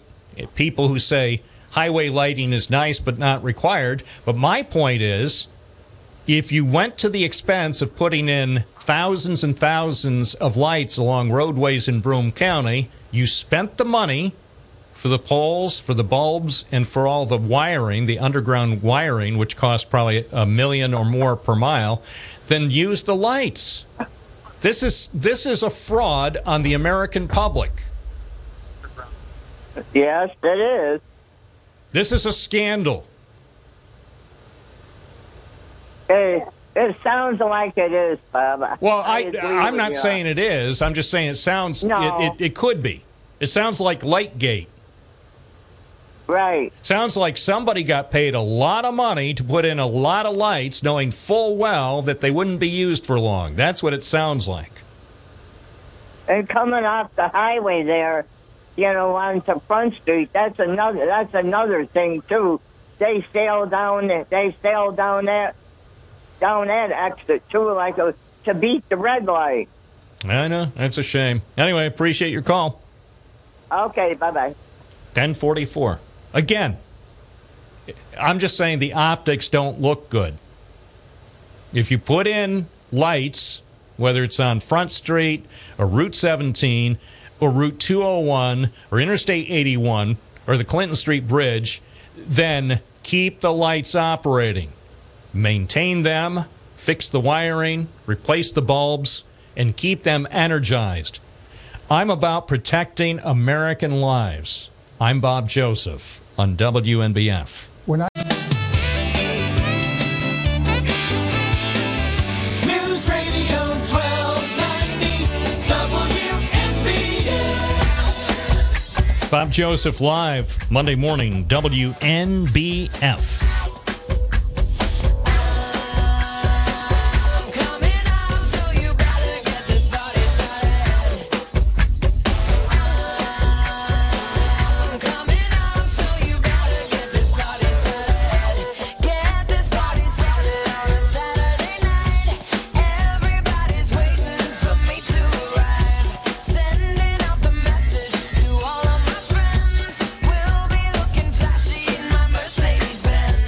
right back to the phones we go. It's Tony and Conklin. You're on the air. Good morning, Bob. Interesting conversation about your roundabouts. I was just recently up in Albany area, and there was a new small roundabout. And with all the snow, someone must have gone through there at night and didn't see that it was a roundabout, and they jumped the curb, went straight all across the right side, and went straight down the other side as if they didn't even know the roundabout was there. And, yeah, I saw that happen. I saw that happen with the Ryan roundabout here on Court Street about 2 years ago. There was a guy, he was driving a pickup truck, and he drove his pickup truck through the roundabout, but he was pretending that the roundabout wasn't there. It was a snowy night. I didn't actually see the guy, but I saw the tire tracks, so it was like a guy who apparently because it's difficult to see the roundabout, he tore through there, and he treated it, he went from the east side of the intersection out toward the west side, and he decided he didn't need no stinking roundabout, so he went he created his own traffic pattern. That's exactly what happened to someone. I saw the tracks, and I just kind of go, oh, boy, yeah. So lights are good. But what I called about was, on the way here, I started out the Parkway. MacArthur's going to need to be cleaned up again. It's starting to get black, but that's a whole nother story. What I called about was... By the way, thanks for mentioning that. I drove by there. I only go that route maybe once a week. I drove by there this morning. I was thinking the same thing. I was thinking, is it my imagination, or is that MacArthur School looking crappy again, just a year and a half after they spent thousands of dollars cleaning it? So it's ironic that I felt the same way, and you brought that up. So thank you. I'm going to call the school district to see what they're going to do about it. Yeah, it didn't even last a year. It was quick. Okay, so I actually called. I see activity at the Crowley building. Crowley's that building went up for auction, but I'm looking on Broome County's site, and I don't see who purchased it, or I haven't heard what might be going on, but there's a lot of demo inside coming out. Any idea? Not exactly. I mean, I've been following that story, and I'll tell you, there is a person who knows some stuff about the situation over there, and I've asked her repeatedly, and she won't tell me. She said she would. There is something that happened a few months ago, and I asked her politely. I said, please tell me, send me an email so I can do an update on that. And so far, maybe she's listening. I know she's busy, but so far she hasn't told me what was going on, because something was going on, and I'll try to see now.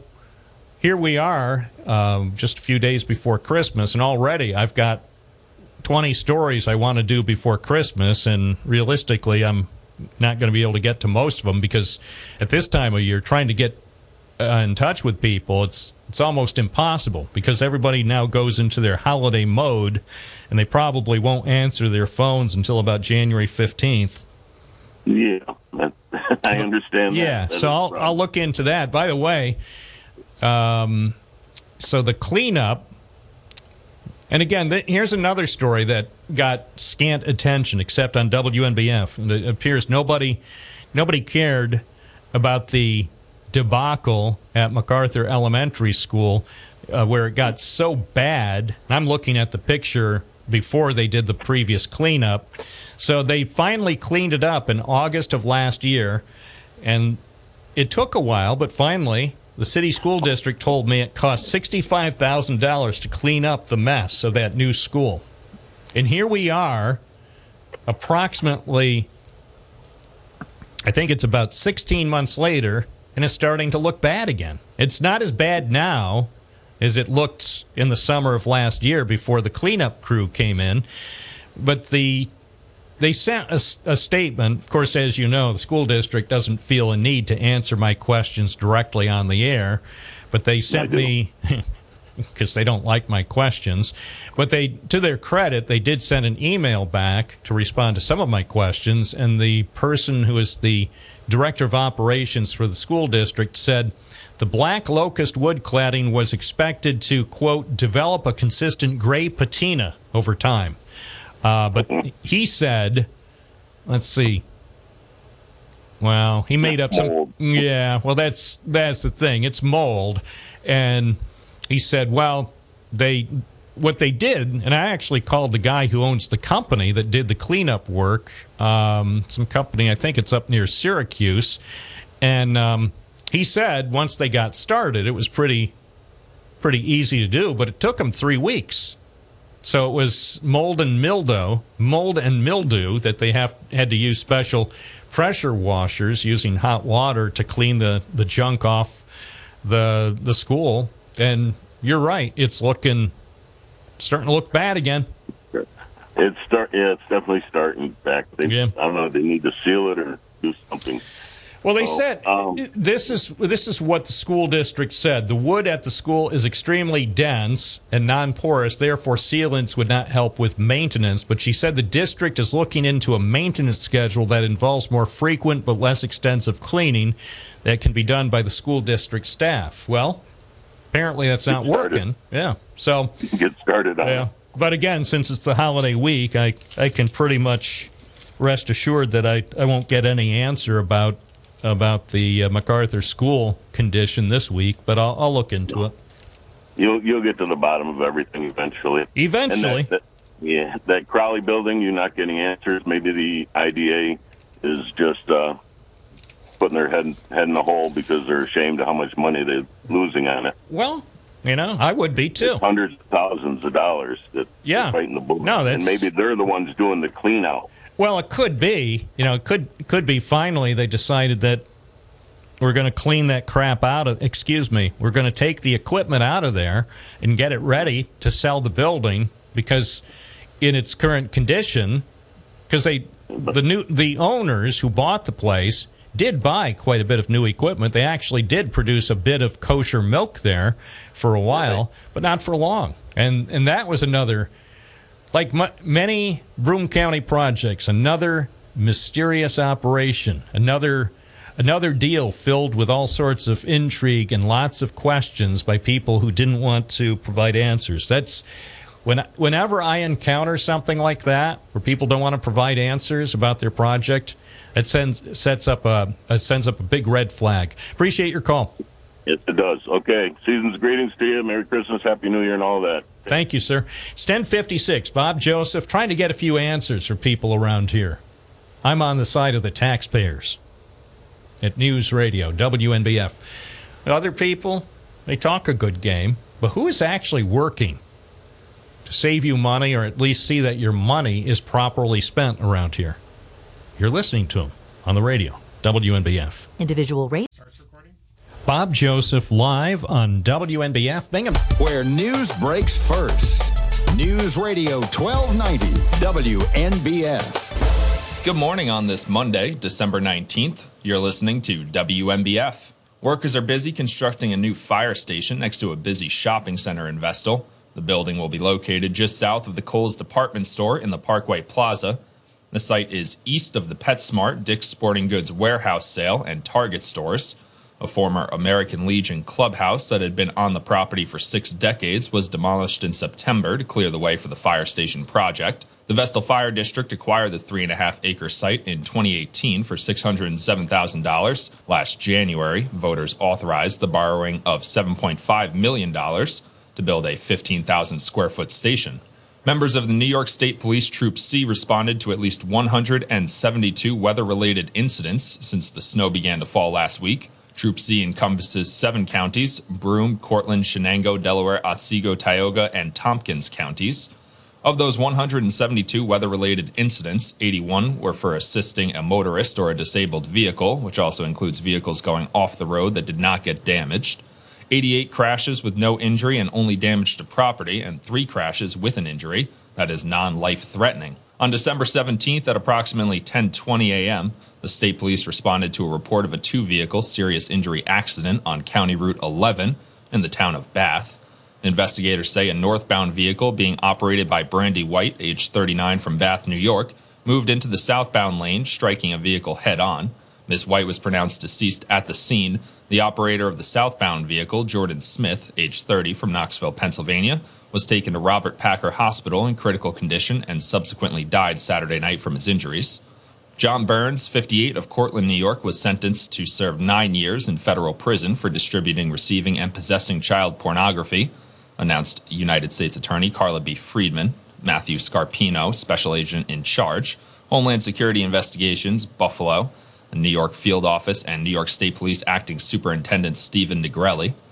As part of his guilty plea, Burns admitted that he actively traded child pornography image and videos using a social media messaging application located on his electronic devices, and that on January 4th, 2022, he distributed a video file depicting sexual conduct with a child who is between 8 and 10 years old. Burns further admitted on February 24th he received a video file depicting sexual conduct with a child who is apparently 6 years old. Finally, Burns admitted that on March 8th, he knowingly possessed over 2,000 image files and over 750 video files depicting child pornography on his cellular telephone, iPad, and 2 tablet computers. Chief United States District Judge Brenda K. Sands also imposed a 15-year term of supervised release, which will start after Burns is released from prison, and ordered him to pay $15,000 in restitution and a $600 special assessment. Burns will also be required to register as a sex offender. Rafael Rondon, 25, of Watertown, New York, pled guilty in federal court in Syracuse to possession of an unregistered sawed-off shotgun. As part of his guilty plea, Rondon admitted that on June 29, 2021, he possessed an unregistered sawed-off shotgun hidden at a relative's property in Lewis County, New York. The sawed-off shotgun was recovered after FBI agents, U.S. Capitol Police, and New York State Police executed a federal search warrant at Rondon's residence in Watertown, New York, on June 29, 2021, for evidence related to criminal activity at the United States Capitol building on January 6, 2021. During the search of the Rondon residence in Watertown, the cut barrel of a 12-gauge shotgun was discovered. While being questioned, Rondon admitted that he possessed a sawed-off shotgun and later took agents to a relative's property in nearby Lewis County, where the unregistered short-barreled 12-gauge firearm was recovered from an outbuilding. Sentencing for his conviction for possession of an unregistered sawed-off shotgun is scheduled for April 21st, 2023 in Syracuse, New York, at which time Rondon faces a maximum sentence of up to 10 years in prison, a fine up to $250,000, and a term of supervised release of up to 3 years. Twitter users will no longer be able to link to certain rival social media websites, including what the company describes Sunday as prohibited platforms, Facebook, Instagram, and Mastodon. It's the latest move by Twitter's new owner, Elon Musk, to crack down on certain speech after he shut down a Twitter account last week that was tracking the flights of his private jet. The banned platforms include mainstream websites such as Facebook and Instagram, and upstart rivals Mastodon, Tribal, Nostr, Post, and former President Donald Trump's Truth Social. Twitter gave no explanation for why the blacklist included those 7 websites, but not others, such as Parler, TikTok, or LinkedIn.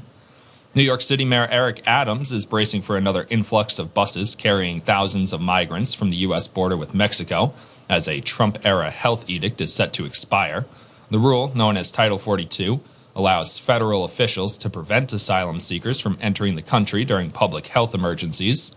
The Trump administration invoked the rule during the height of the coronavirus pandemic, but with the pandemic waning, the Biden administration is poised to let the rule expire. Adams says it could result in more than 1,000 additional asylum seekers arriving to his city every week.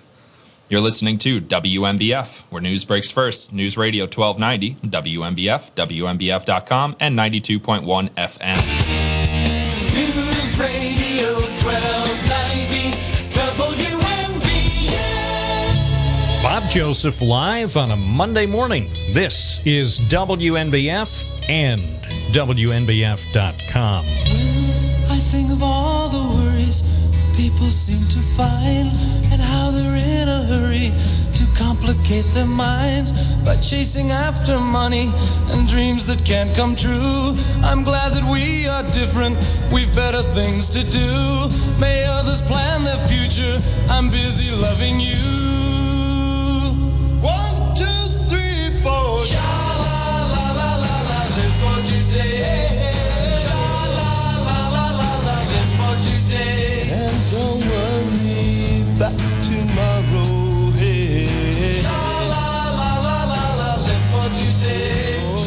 607-772-1290 is the number if you want to participate in the broadcast.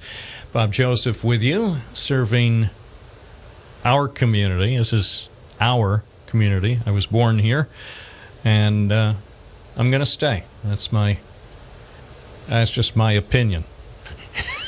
Some people are saying, please,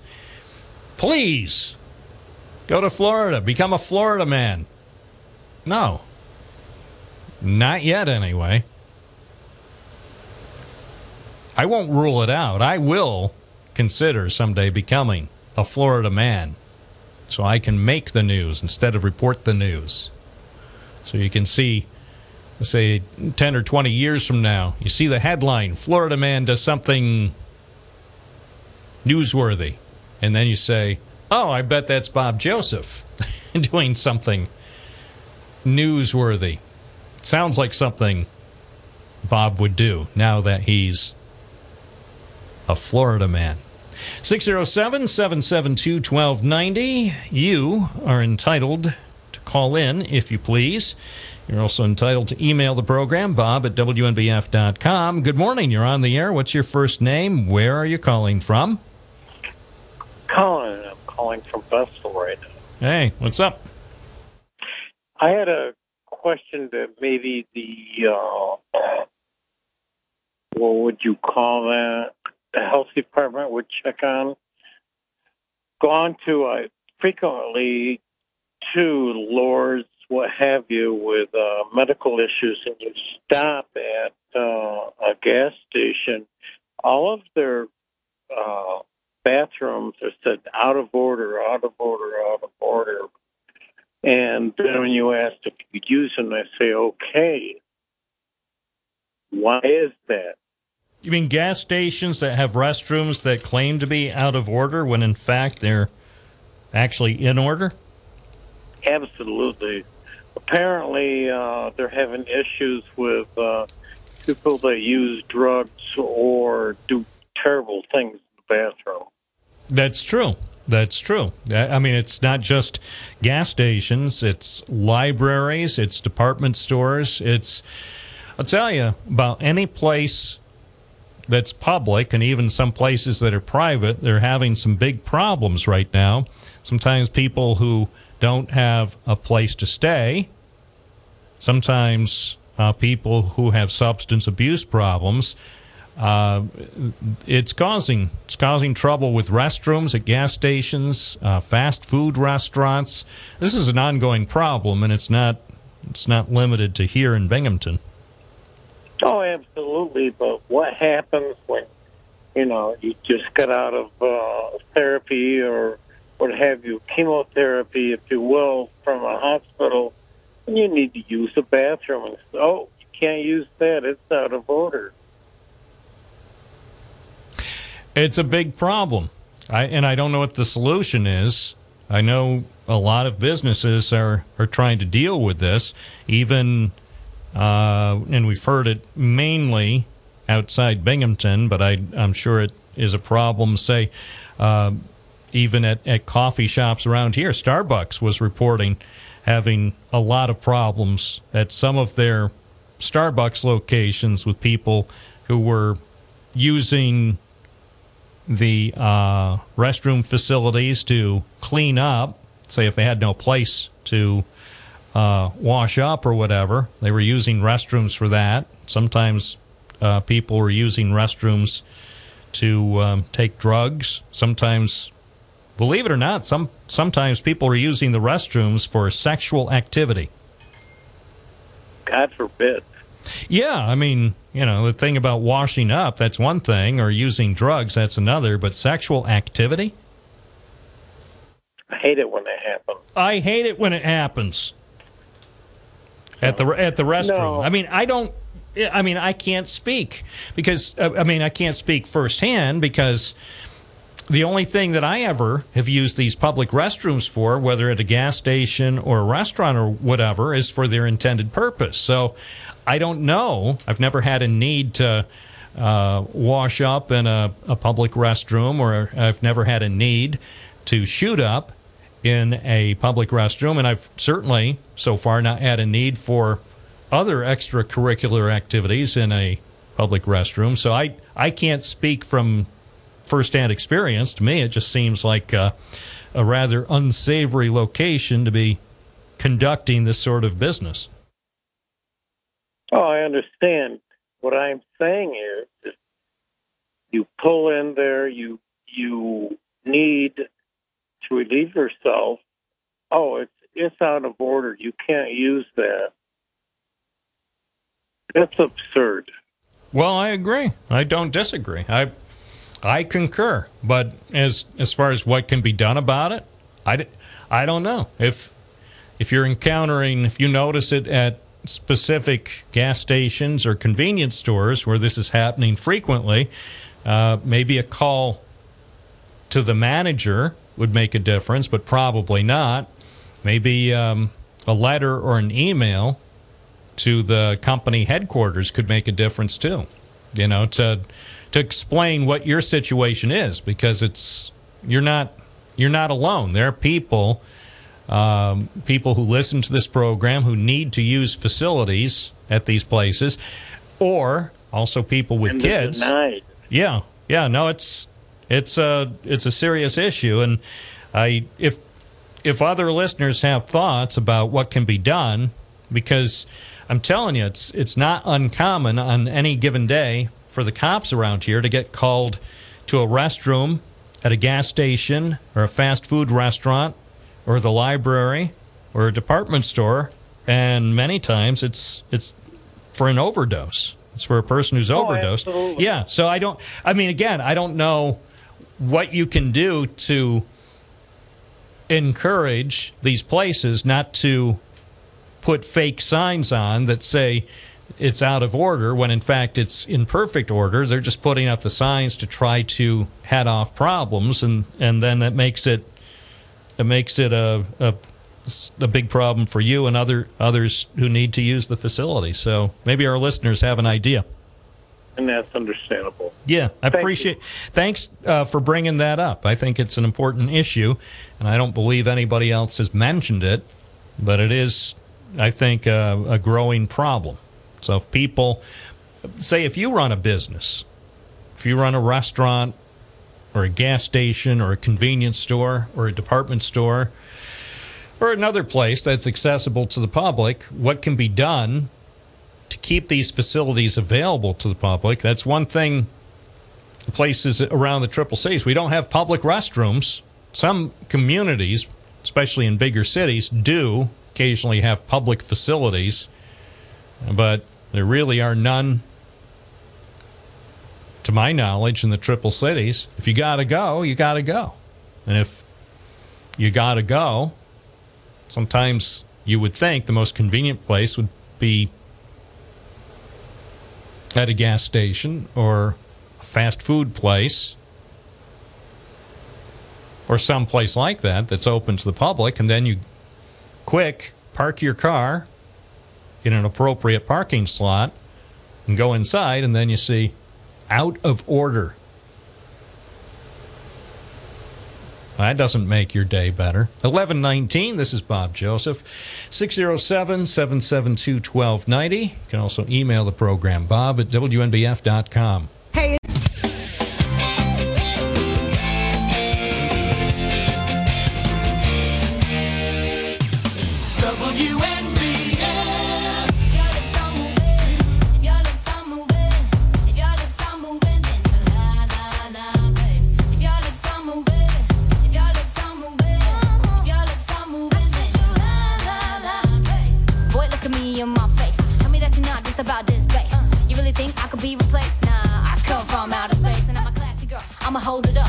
It's 11:22, WNBF and WNBF.com. Truthiness. It's such a good thing, when possible, for people in the public eye to be truthful. That's a nice thing, don't you think? Especially elected officials. Isn't it nice when elected officials are truthful? Unfortunately, there is a guy who recently was elected to the House of Representatives who appears not to have been truthful. According to the New York Times, this guy's name is George Santos, and sadly, the reporting, which appears today on the front page of the New York Times, is at least a month late and $1 short. I mean, they finally got around to it. The story should have been done not on December 19th. It may have been more effective on October 19th. This guy, George Santos, is apparently a person who has found it difficult to be truthful. So the New York Times took a close look at this guy's resume and found some problems with the resume. He's accused of touting a personal narrative that appears to be fictitious. Basically, a lot of things he made up.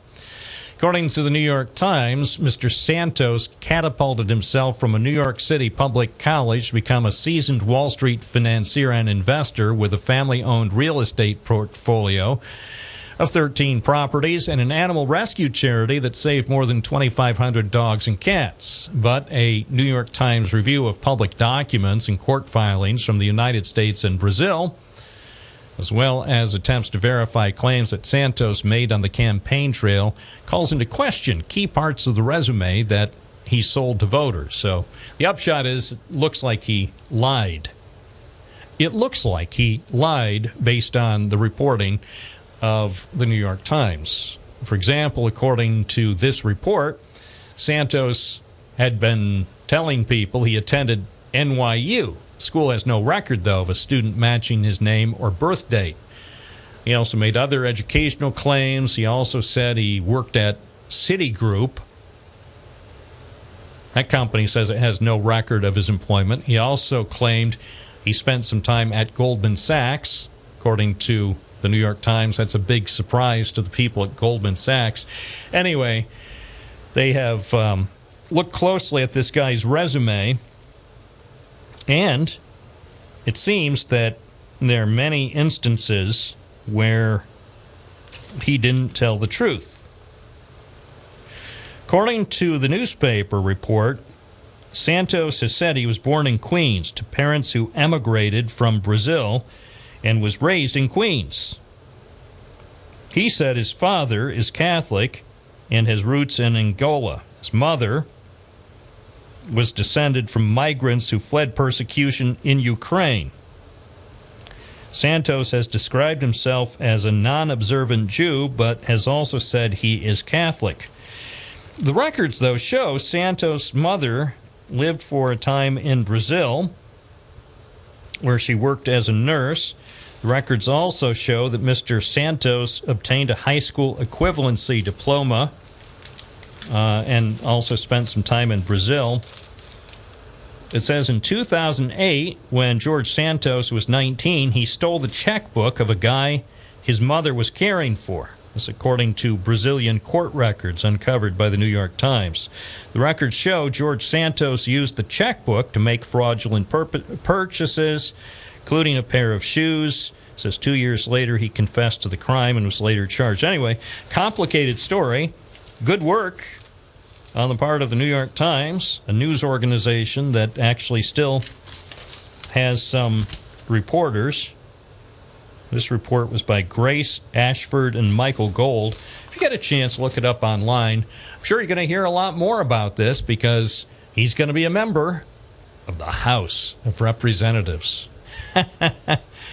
And the bigger issue here isn't whether he told the truth to voters in one election to Congress. The bigger question, in my mind, is how come candidates are not being properly vetted anymore by journalists?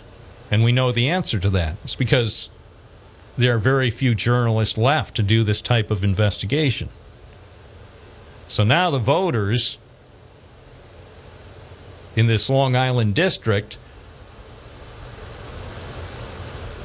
have chosen a guy named George Santos, who seems to have a few questions that need to be addressed. We'll put it that way. And he's not answering these questions. So I don't know. All I can say about George Santos is the story presented today in the New York Times doesn't look good. Until a few hours ago, I never heard of George Santos. And so now that this report appears in the New York Times, now would be a really good time for George Santos to begin answering some questions and explain who he really is and address the issues that are brought out in the newspaper report. As I said, it's too bad that this wasn't known 2 months ago. So people on Long Island would have been able to take that into account before they went to the polls in November, but oh well. On the other hand, given some of the other members of the House of Representatives, one might say George Santos could fit right in when he is sworn in a few weeks. He'll become a member of the club. Welcome, George. Yes, we already respect you. Let's go back to the phones. Let's take a call. Good morning, WNBF. You're on the air. What's your first name? Where are you calling from? Hey, good morning, Bob. This is DJ in Binghamton. Hi. Are you with me? Okay. Hey, did you get my emails? I sent you 2 of them. Yes, I did. Thank you. Okay. You didn't comment. Yeah, I didn't see anything about the one-car crash. Well, the thing about the crash is, and that's interesting, and thanks for sending the info and the picture. Yeah. Given the fact that I don't think anybody was hurt, we're probably not going to hear anything about the crash. It's hard enough, even when somebody gets killed in a crash in Binghamton, they don't release information. So, the truth is, all right. I mean, I think you've listened to the program long enough to know what we're up against. They don't want to release information, and I don't have the time to force them. If I had, if that's the only story I had needed to work on today, I would get you information about it, whether they wanted to release it or not. I eventually would get some details, but unfortunately, since it looks like a light pole was damaged, and as far as we know, nobody was killed, I don't think that's a story that's going to... Right, okay. Yeah. Well, anyway, the light pole was broken in half. The city picked it up this morning, and the guy was begging somebody not to call, so he probably got arrested. And the other thing was Andale. Did you get about Andale? Get the one about Andale? Andale means right now. Yeah, hang on about that. Let's not talk about that right now, but that's... it's not... He didn't sign the deal yet. Well, with him, but the windows are papered up and everything. Well... One thing I did want to say... Go ahead, Bob. Yeah, so we'll see what happens. We'll see what happens. Let's wait and see, like our favorite president always said. I always say what Al D'Amato used to say, we'll find out in the fullness of time. Yeah. Hey, who's this?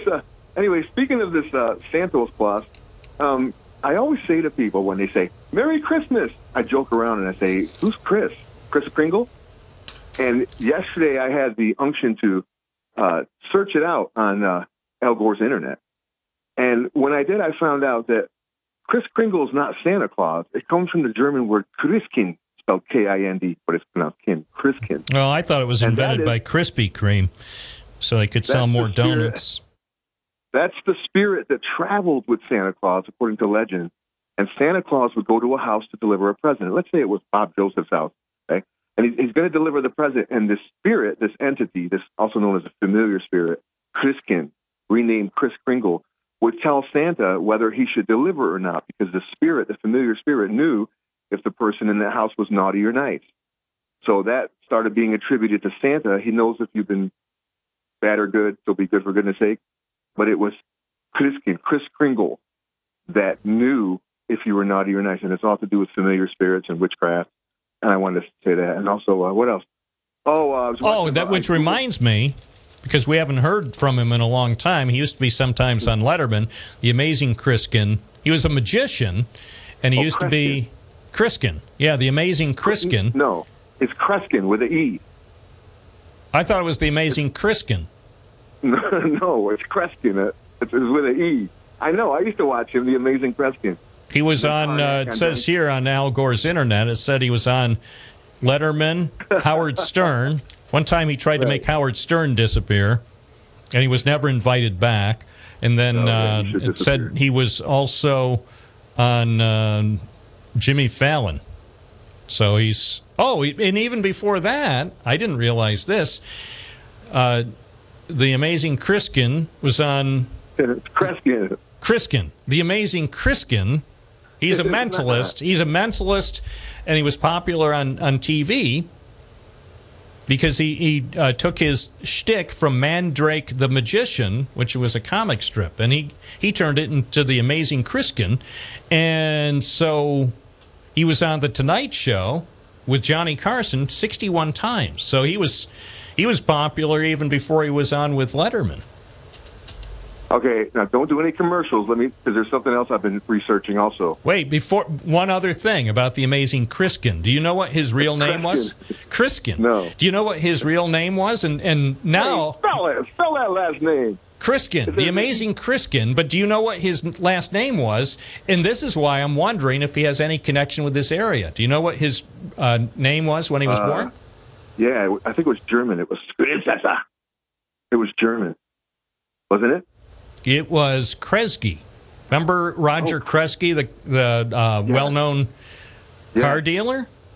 Yeah, so I'm wondering, it's spelled the same way, and so I'm wondering if the Kresge family, and there still are members of the Kresge family who live in Broome County, I'm wondering if there's any family connection between the Kresges here in Broome County and George Kresge. It says he was born in New Jersey. He's now 87, but wouldn't it be interesting if the amazing Criskin actually comes to Broome County? Like, wouldn't it be funny if the amazing Criskin is in town for the holidays and living or hanging out with some of his relatives here and listening to the program? He'll call in and say, Bob, I'm the long-lost amazing Criskin. Can I come by the show tomorrow and make you disappear? Yeah. And the next time somebody says Merry Christmas, tell them who's Kris Kringle. But I want to say this, Bob. I researched. Listen to this. World War I lasted around 4 years. World War II lasted around 6 years. Now, it's inevitable, and I don't jump on these things to say this. I take a while, and I research everything. And there was a program on yesterday morning. It's called Tomorrow's World, and they talked a lot about it. We're definitely headed for a world war.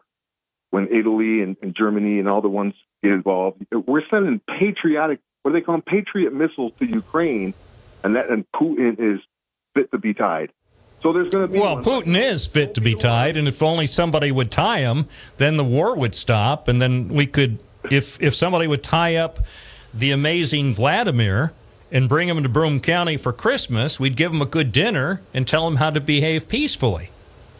Don't be alarmed, because we were told you will hear of wars. Oh, do not.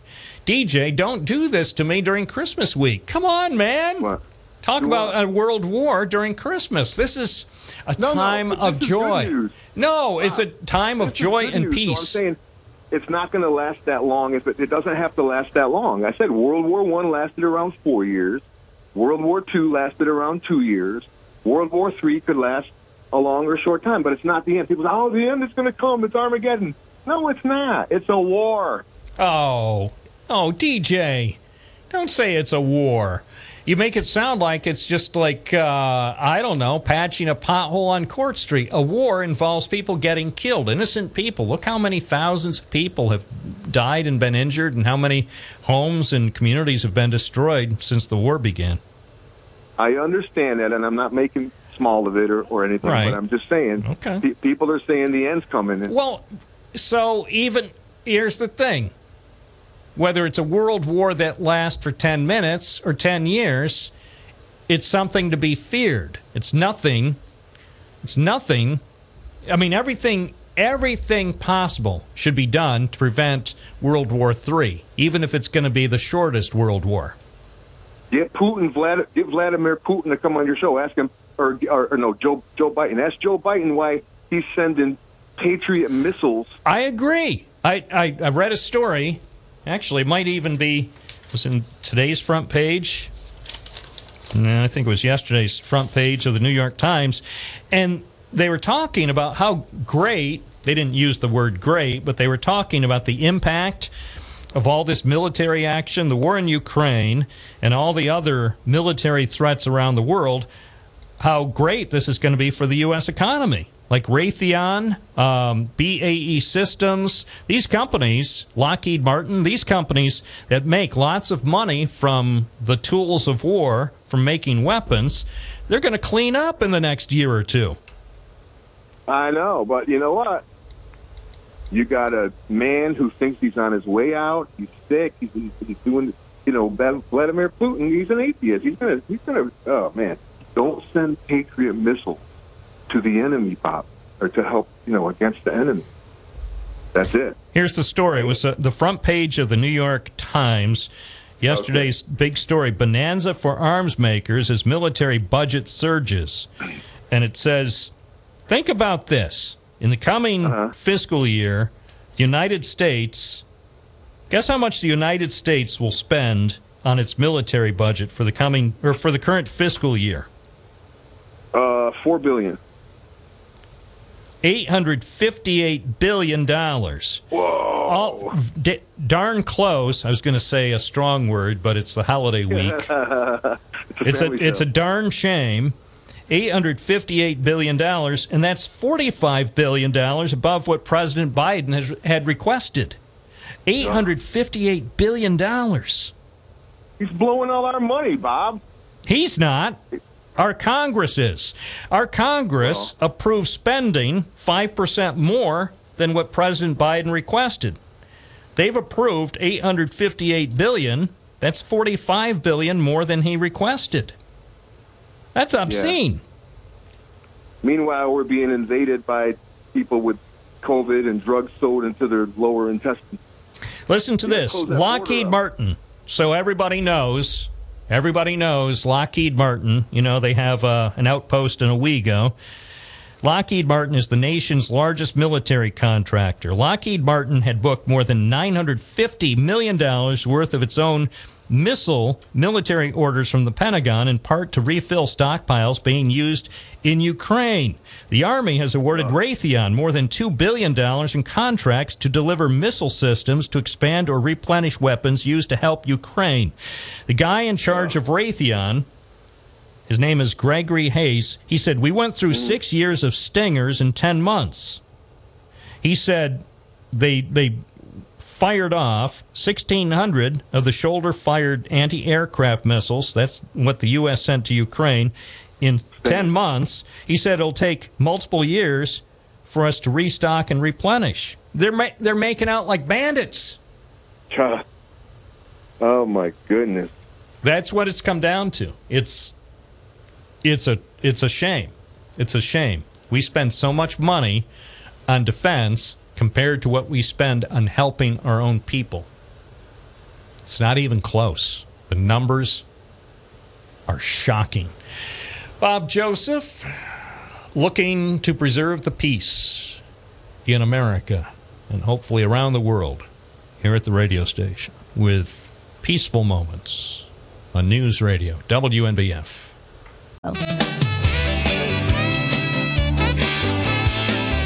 News Radio 1290 WNBF.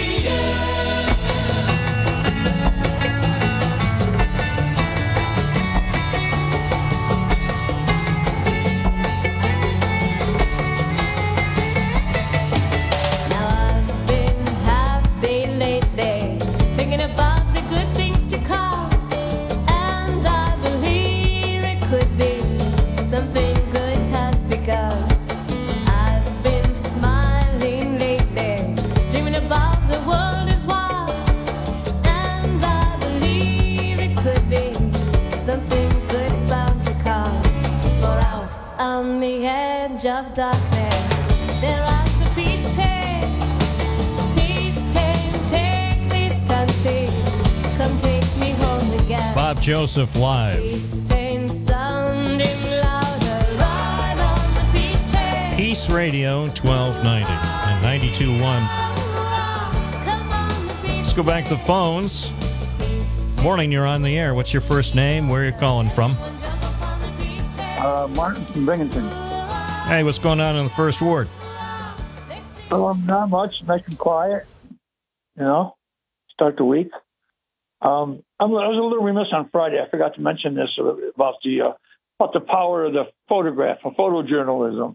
That famous picture called the Napalm Girl in Vietnam, and which won a Pulitzer Prize, and which also was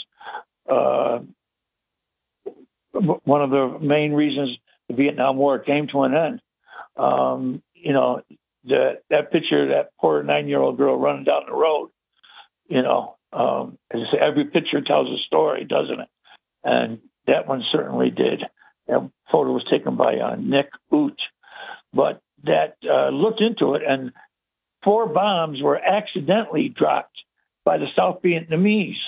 It wasn't us that dropped that bomb, which was, but anyway, she's, unfortunately, she still has pain, but she's wrote some books, and goes around the world and helping children.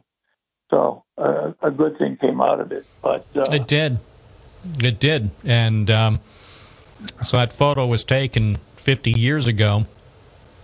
And yeah, and I remember reading earlier this year a story. In fact, I just punched it up now because she wrote a guest essay for the New York Times on June 8th of this year. And the headline is, "It's been 50 years. I am not Napalm Girl anymore." And there was a photograph of her at her home in Ontario. And it starts off, "I grew up in the small village of Trang Bang in South Vietnam. My mom said I laughed a lot as a young girl. We led a simple life with an abundance of food since my family had a farm. My mom ran the best restaurant in town. I remember loving school and playing with my cousins and the other children in our village, jumping rope, running, and chasing one another joyfully. All that changed on June 8th, 1972. That was the day that she wound up being so badly injured. And I certainly recommend people look that up online to read the rest of her story, what happened then in June 1972 and what's happened over the past 50 years. Yeah, it's interesting. And now that they defected, came over here for publicity and defected. But yeah, just, if you research it and look into it, is very interesting. But what a strong woman. And unfortunately, but the interesting thing was that we didn't drop those bombs, though. It was what the Americans did. But the good thing is that it really accentuated the end of the war, that people said, this is enough, for Christ's sakes, And those little kids running behind her, those are her relatives, her cousins. And but anyway, that was they won a Pulitzer Prize for that. And, and you also mentioned the picture of Rockefeller. So, you're in the right place at the right time, that power of the camera can do a lot for history. It's true. This is not directly related to what you mentioned about the power of photojournalism and certainly the impact that a single picture had when it was taken in Vietnam 50 years ago. But there was another compelling story about a young boy and his family who got out of Vietnam, and they came here to our area. They wound up settling here thanks to a church in Appalachian, the Trong family, and some members are still here. And I know we talked on the program with Trong and a few years ago because they were tearing down the old Vietnamese restaurant in Johnson City that had been his family's restaurant. Binghamton University came in. They bought the restaurant that was there. It was no longer operated by his family. But Binghamton University decided they would come in and tear down the restaurant for their little green space in Johnson City. And he saw that story on our website. He's now in New Orleans. He was a TV reporter. He grew up here in in our area. His family resettled in Appalachian. They had quite a story, and he talked a bit about his story escaping Vietnam in a boat in 1978.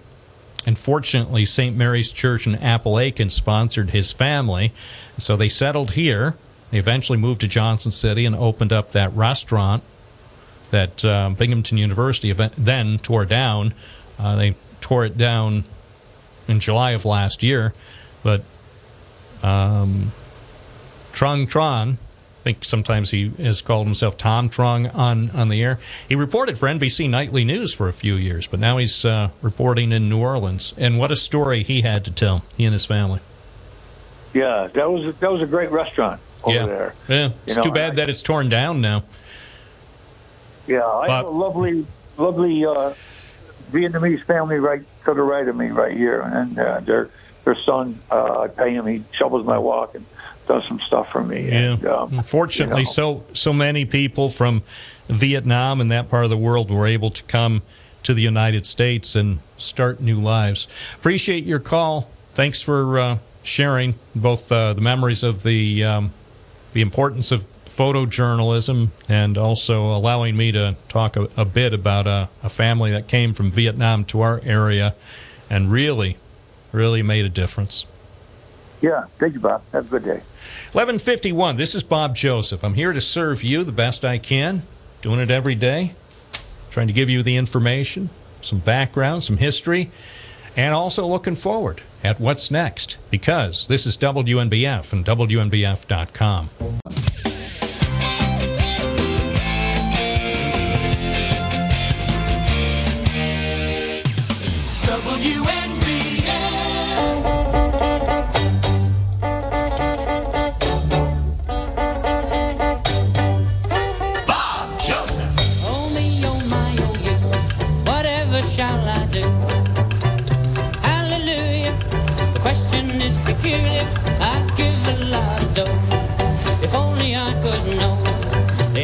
To my question, is it yes or is it no? Does your chewing gum lose its flavor on the bedpost overnight? If your mother says don't chew it, do you swallow it in spite? Can you catch it on your tonsils? Can you heave it left and right? Does your chewing gum lose its flavor on the bedpost overnight? 11:54, WNBF. Back to the phones we go. Good morning, you're on the air. What's your first name? Where are you calling from? Good morning there, Bob. It's Dave from Vestal. Hello. Hey, I'm listening all day to the show, and, DJ talking about wars. You guys are talking about wars there, world wars. Bob, I really think there's a better chance of a war within our own country than a world war. I think the odds are higher there. The more the left-wing loons keep trying to push communism on this country, people are going to say eventually enough is enough. And then we'll be battling. That's my prediction. Could happen. I predict that it won't happen, but, some people want it to happen, and as more and more people want it to happen, the odds of it happening will increase. Hey, real quick, you guys, you were talking earlier about movies too. Richard Crenna, is he the one that was in the movie with Sylvester Stallone there? All those First Blood movies. Richard Crenna. Could have been. Is that the same guy? Could have been. I really don't know. I'm unfamiliar with Crenna, to be honest. I'm not. I've never been a Crenna fan. Do you remember the Real McCoys? Remember that show when we were a kid? I remember there was a show. I also remember I didn't watch it. So yeah. So maybe I'll do some research and we can have a Richard Crenna salute on the program on Thursday. It's 11:56. This is Bob Joseph serving America with a little microphone and a little telephone and a big mouth on WNBF and WNBF.com. News Radio 1290 WNBF. Looks like we made it. Mission accomplished on this Monday morning. And we are only getting started for the week. I'm Bob Joseph. Thank you so much for listening. And thank you to those who called today. Stay tuned. The news is coming up next. I'll be back tomorrow morning right here on News Radio, WNBF Binghamton and WNBF.com.